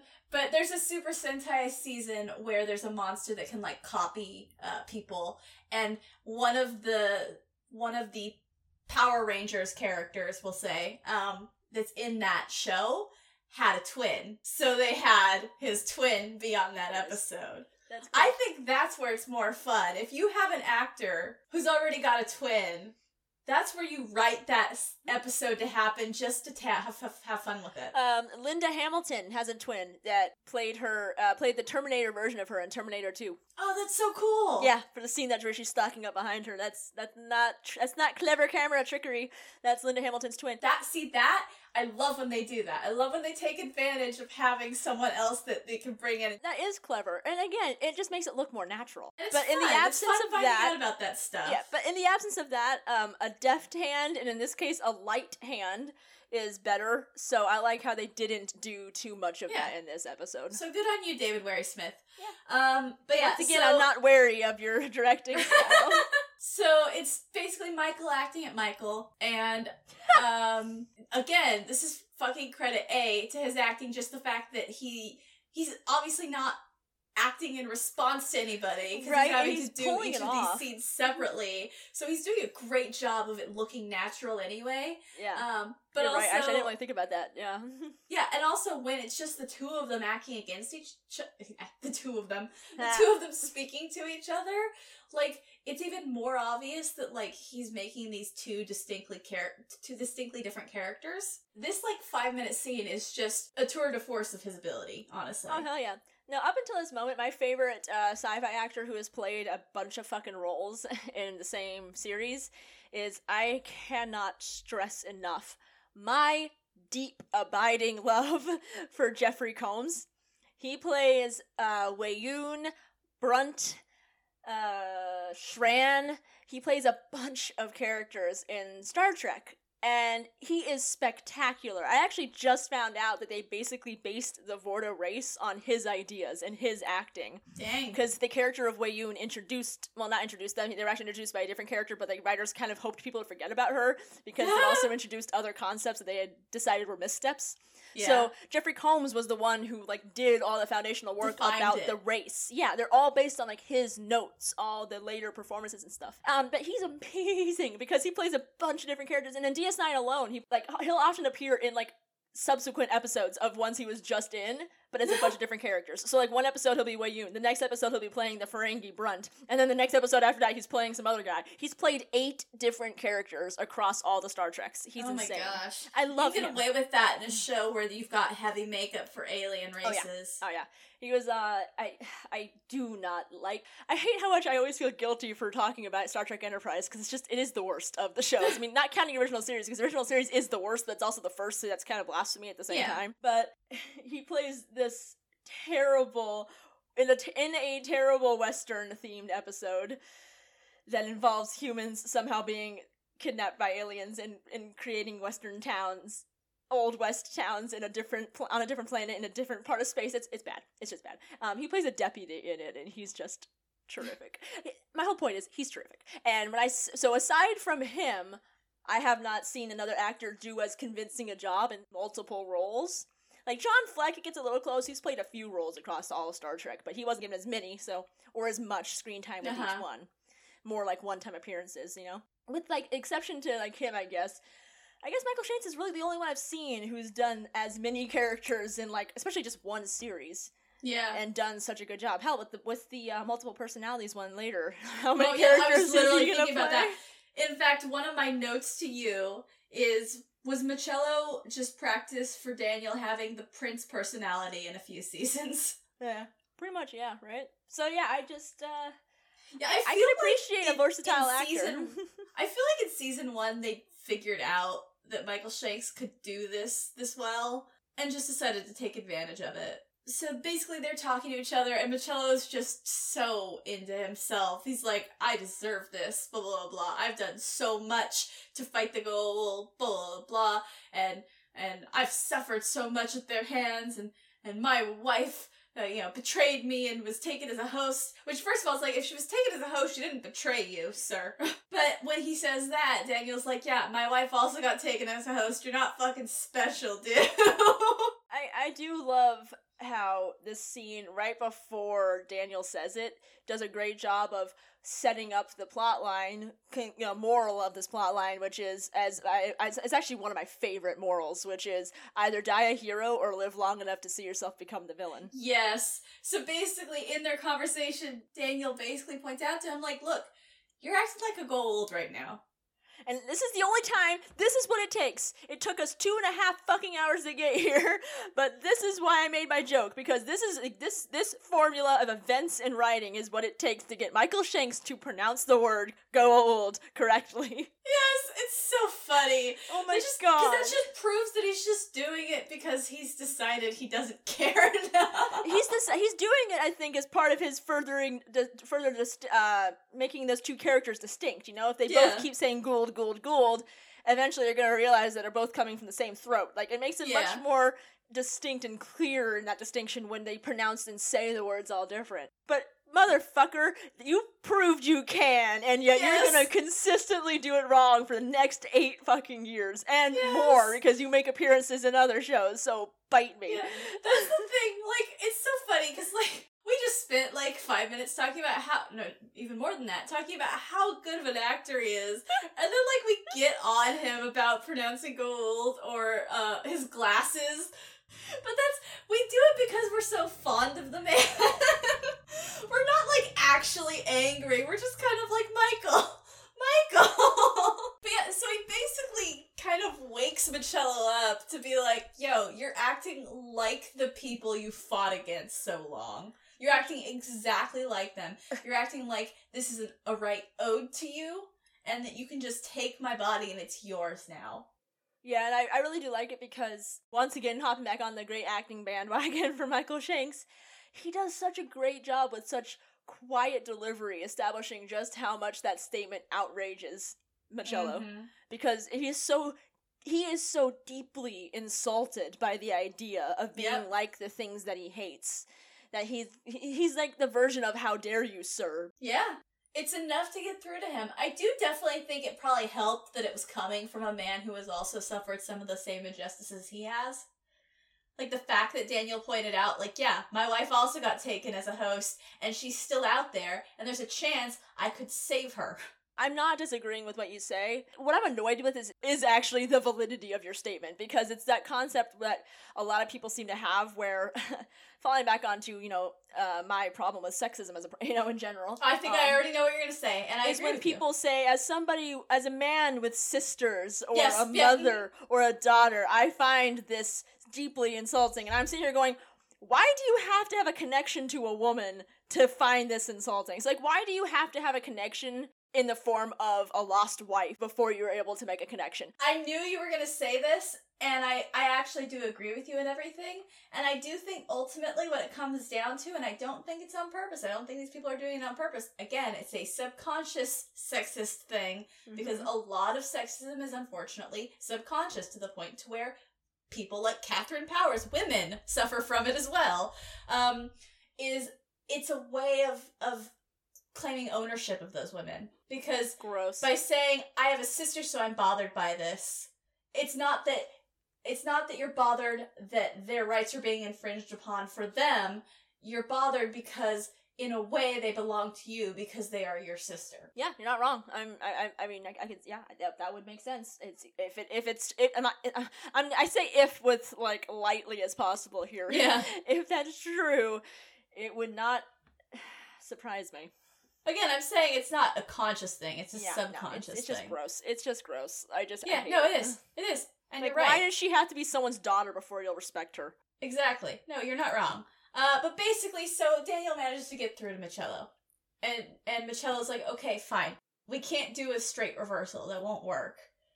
And this is where Sam finally gets the idea, okay, well, what if we just keep passing it along? Like, we're not going to do a straight reversal, we'll just... So what she does is she gets, It takes her the entire episode to come up with this.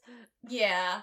So she gets Michello and Jack to switch first, is it? I can't remember. You have it up. Bring it up. Hang on. Sorry. I'm playing it. I'm playing it muted. So we're gonna find out the exact order she says. I'm sitting there going. So she says we're gonna play musical chairs with your bodies, which is a good line. I want you to know when I say I'm uncomfortable with it, I mean as in it was delivered very well, because that just makes me go, ooh. Yeah, no. So Michello in Daniel's body and Teal'c, Jack and Teal'c's body swap first. Which is actually great, because once again, Michael Shanks does a pitch-perfect Jack. Oh, it was terrifying. It was utterly terrifying. Yes, I literally... Like, Jesus! It was really creepy hearing Jack say, Jack. Yes! and then Daniel say Danny boy, and the little crooking finger, and then just like the controlling hand on the shoulder. It was so like, Michael Shanks happily the controlling hand on the shoulder to Richard Dean Anderson is so weird. Now, I want you to know that when I say Michael Shanks made me shudder in this episode, I mean it as a compliment, because I'm sitting there going like, oh my god, it's like he actually stalked the man or something. It looks like he's been watching him for years, and now he knows. Like, I understand that's literally because he has been working alongside him for 2 years and knows what he's doing, but it comes across almost kind of creepy, because I'm like, it's that thing so where funny, he does too good of a job. He does too good of a job. It's creepy. And the thing is, like, we said from episode 1 that he's really good at looking at someone else's acting and being able to adopt that into himself. Because we saw from episode 1, from the pilot, that he did a great job of taking Spaderisms and putting them into his act. So, like, he's been doing that from the beginning. I bet he's one of those people who, not as a jerk, when you put him somewhere with where he does a different accent, within, like, an hour, he's starting to pick up on the accent. Yeah. Mm-hmm. He's one of those guys, I bet, based on what you're saying. Because it's just, like, you're right, because he just observes and absorbs. Yeah, so, like, we've seen it from the beginning. He's very good at this, but just, like, as I was saying, Christopher Judge definitely had so much fun playing Jack in this episode. And he was doing a good job. But just, like... when Michael Shanks is doing it, it's like, what am I watching? What's going on? Yep. Oh shit! That just totally reminds me. I don't know why, but it just reminded me. We accidentally glossed over a scene where Jack comes in on Teal'c trying to shave Jack's head. Oh yeah, that part was good. And my only reason why I bring it up is I actually have a question about how their healing process works. This has always been a question of mine in any situation where rapid regeneration has to occur. Mm-hmm. Waste is a byproduct of that. So, for example, hair is one of the ways your body expels waste, as gross as it is in the form of hair. I'm not saying it has to happen. I'm just curious as to why it doesn't happen. Why isn't Teal'c having to shave his head every 6 hours? Maybe not every 6 hours, but how come every time he ever heals there isn't a scene where he has to shave all of his new hair off? What, because... like the Animorphs? Oh, don't even. No, that's what the Animorphs do, is when they revert back, they go back to whatever they had before. So, like, one of them, like, after doing a morph, got their old haircut back. There we go, yeah. But yeah, it's that kind of thing, where it's, I just wonder, why doesn't regeneration result in rapid hair growth? I have a question. Because, yeah, he has to shave his head. Because I introduced the concept to you that Teal'c, by the way, does in fact choose to shave his head every day. It's implied that it's not a choice, but they care not to go into why for some reason. And then that's it. But I have that one stupid scene sparks so many questions for me. Yeah. And they're never going to answer them. Nope, not even a little bit. But no, okay, so Michael Shanks' facial tics when he's saying peachy. Oh god, again, terrifying. It's like Richard Dean Anderson is in his body. It is. It genuinely is. It feels like he's being operated by remote. It's terrifying in the most delightful way. Yeah, no, he does a great job. And then afterwards, when Sam's like, okay, you're done for now, he lifts his hands up and walks away from the machine. It is such a bitchy Jack move. I am Yes! It was so well done. I just have to imagine that Michael Shanks and Richard Dean Anderson were actually friends off set.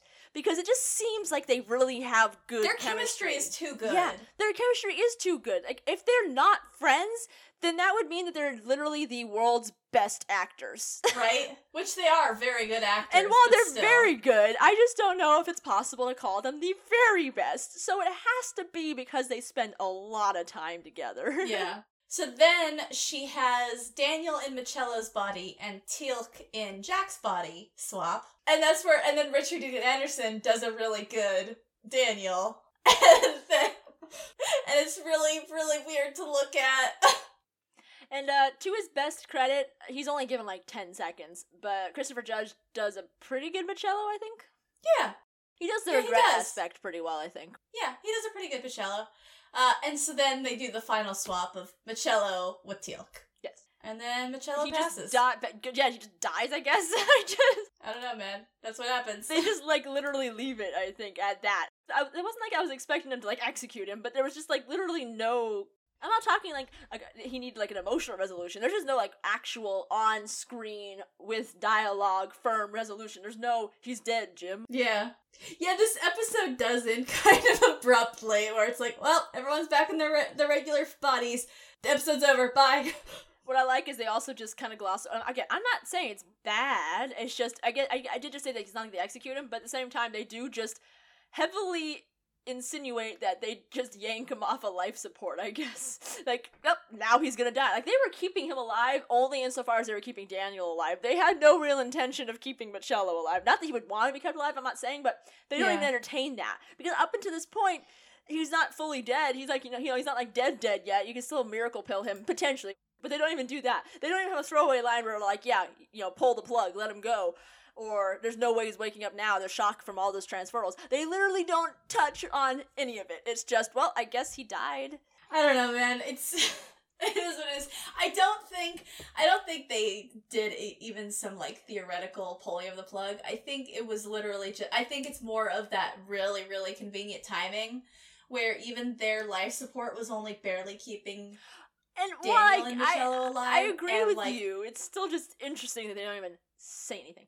Yeah, no. Like I said, the ending is very abrupt. It's just like, okay, we solved it. Time to go home. Bye. And that's the end. think I cut it from last week's episode. I can never remember. But I did mention how much I fucking hate the abrupt ending of Pacific Rim 2. It's just over. Yeah. And it's like, wait, okay. Did we achieve anything here? So let's go ahead and wrap this up because we still wound up going 3 hours. So, death tally. Machello, the asshole. Yeah. Well, obviously he's not on the team. I mean, Daniel does go into defib at one point. The only thing that died in this episode was my respect for Tor Alexander Valenza. Yeah. Which is unfortunate, because he did pretty well in Spirits. Yeah, he wasn't bad. I don't like him now. I'm not saying it to, shame on him, I just don't really care for him. He does not have a healthy opinion of women. I don't think he's a regular writer, so I don't think he's someone we're gonna have to see a lot of. I thought he wrote like 8 episodes or something. I'm not seeing... Oh, wait, no, I was looking at directors. He's back for Legacy. I don't remember what Legacy is. He's back for Past and Present. I don't remember. Ergo. Oh, he does Ergo? Ergo? Come on! What? Okay, no, we're done with this conversation before I get sad. I know, okay. Alright, so... okay. I miss Dom DeLuise. I know. Listen, I think there's just certain episodes that... Because like I said, we liked it in Spirits. He didn't do a good job in Holiday. He did some things good in Holiday, but we suddenly discovered his weak point. Dude, this episode is casting shade on how I felt about his, like... Do you remember I bitched about Sam, just, like, randomly, wrapping her, hilt of her knife on shit and going, yup, it's true to him, and I'm like, that's a dumb thing to do. This is casting some doubt now on that. I'm like, oh, I guess now it's almost a pattern. Yeah, no, I was thinking about that, how we kind of thought that Sam's behavior in Spirits was a little stupid in a lot of scenes. Yeah, it's like, great. Now it's nearing consistency. Yeah, I guess we'll see in this next episode. Him and Catherine Powers can't be depended on to write Sam. Catherine Powers also needs a female editor. Yeah, right? Okay, so, despite the fact that Daniel does go into defib once, I don't think that counts as him dying. Okay, I almost don't want to say this because this is still a contested topic. Coming from a family with a strong emphasis on science and a medical background to back it up, I was also raised under and I still currently believe that brain death, for example, is death. Like, that's just the end of life. So if for me, brain activity equates life. And again, even that brain activity can sometimes be a gray area, because I think sometimes, like, deep, persistent vegetative state, I think there sometimes can be, like, nominal, quote-unquote, brain activity, but there's still a husk. So some people will, like, for example, pull the plug in those situations because of it, because there's no way they're coming back.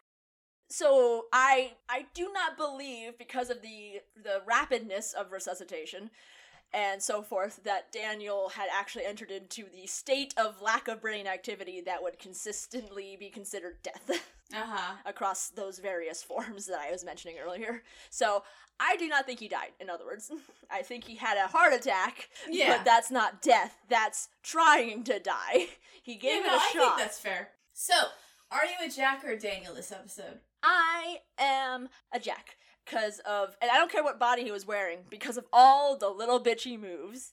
I love seeing consistent evidence that I'd like to think I have my own personality, but as this episode proved, apparently personalities are just transferable, so I might have modeled a couple of my personality elements on this guy. Fucking sue me, he was a bit of a role model for me, I guess. I think I'm also gonna go with being a Jack this time. Alright, fellow Jack. I think, while I do appreciate that Daniel calls out that Machella's acting like a old, I do appreciate that. I do feel like, and I know some of this is probably just because he's in an old body that's dying, but I feel like he's a little too patient with Machella. Oh, no shit! Dude, oh my god, see, here's the thing, I would have died because I would not have been able to exactly, I would not have effectively gotten my point across because I just would have been so fucking mad. Yeah. I wouldn't have been able to calmly and rationally expose him for who he was. I would have done so loudly. Yeah, absolutely. No, I agree with you 100%. Alright, so here's what's always an interesting part for us when we don't like the driving trope of an episode. Yeah. Joaquin Phoenix. Okay, here's the thing. I'm going to have to land on meh. I was leaning towards that as well. I don't want to give it a thumb. Okay, here's the thing. I am not trying to apologize for its extremely deeply sexist elements. No. However, as shitty as they are only a piece of the episode. So I am not giving them any fucking pass. They are what sinks this episode for me.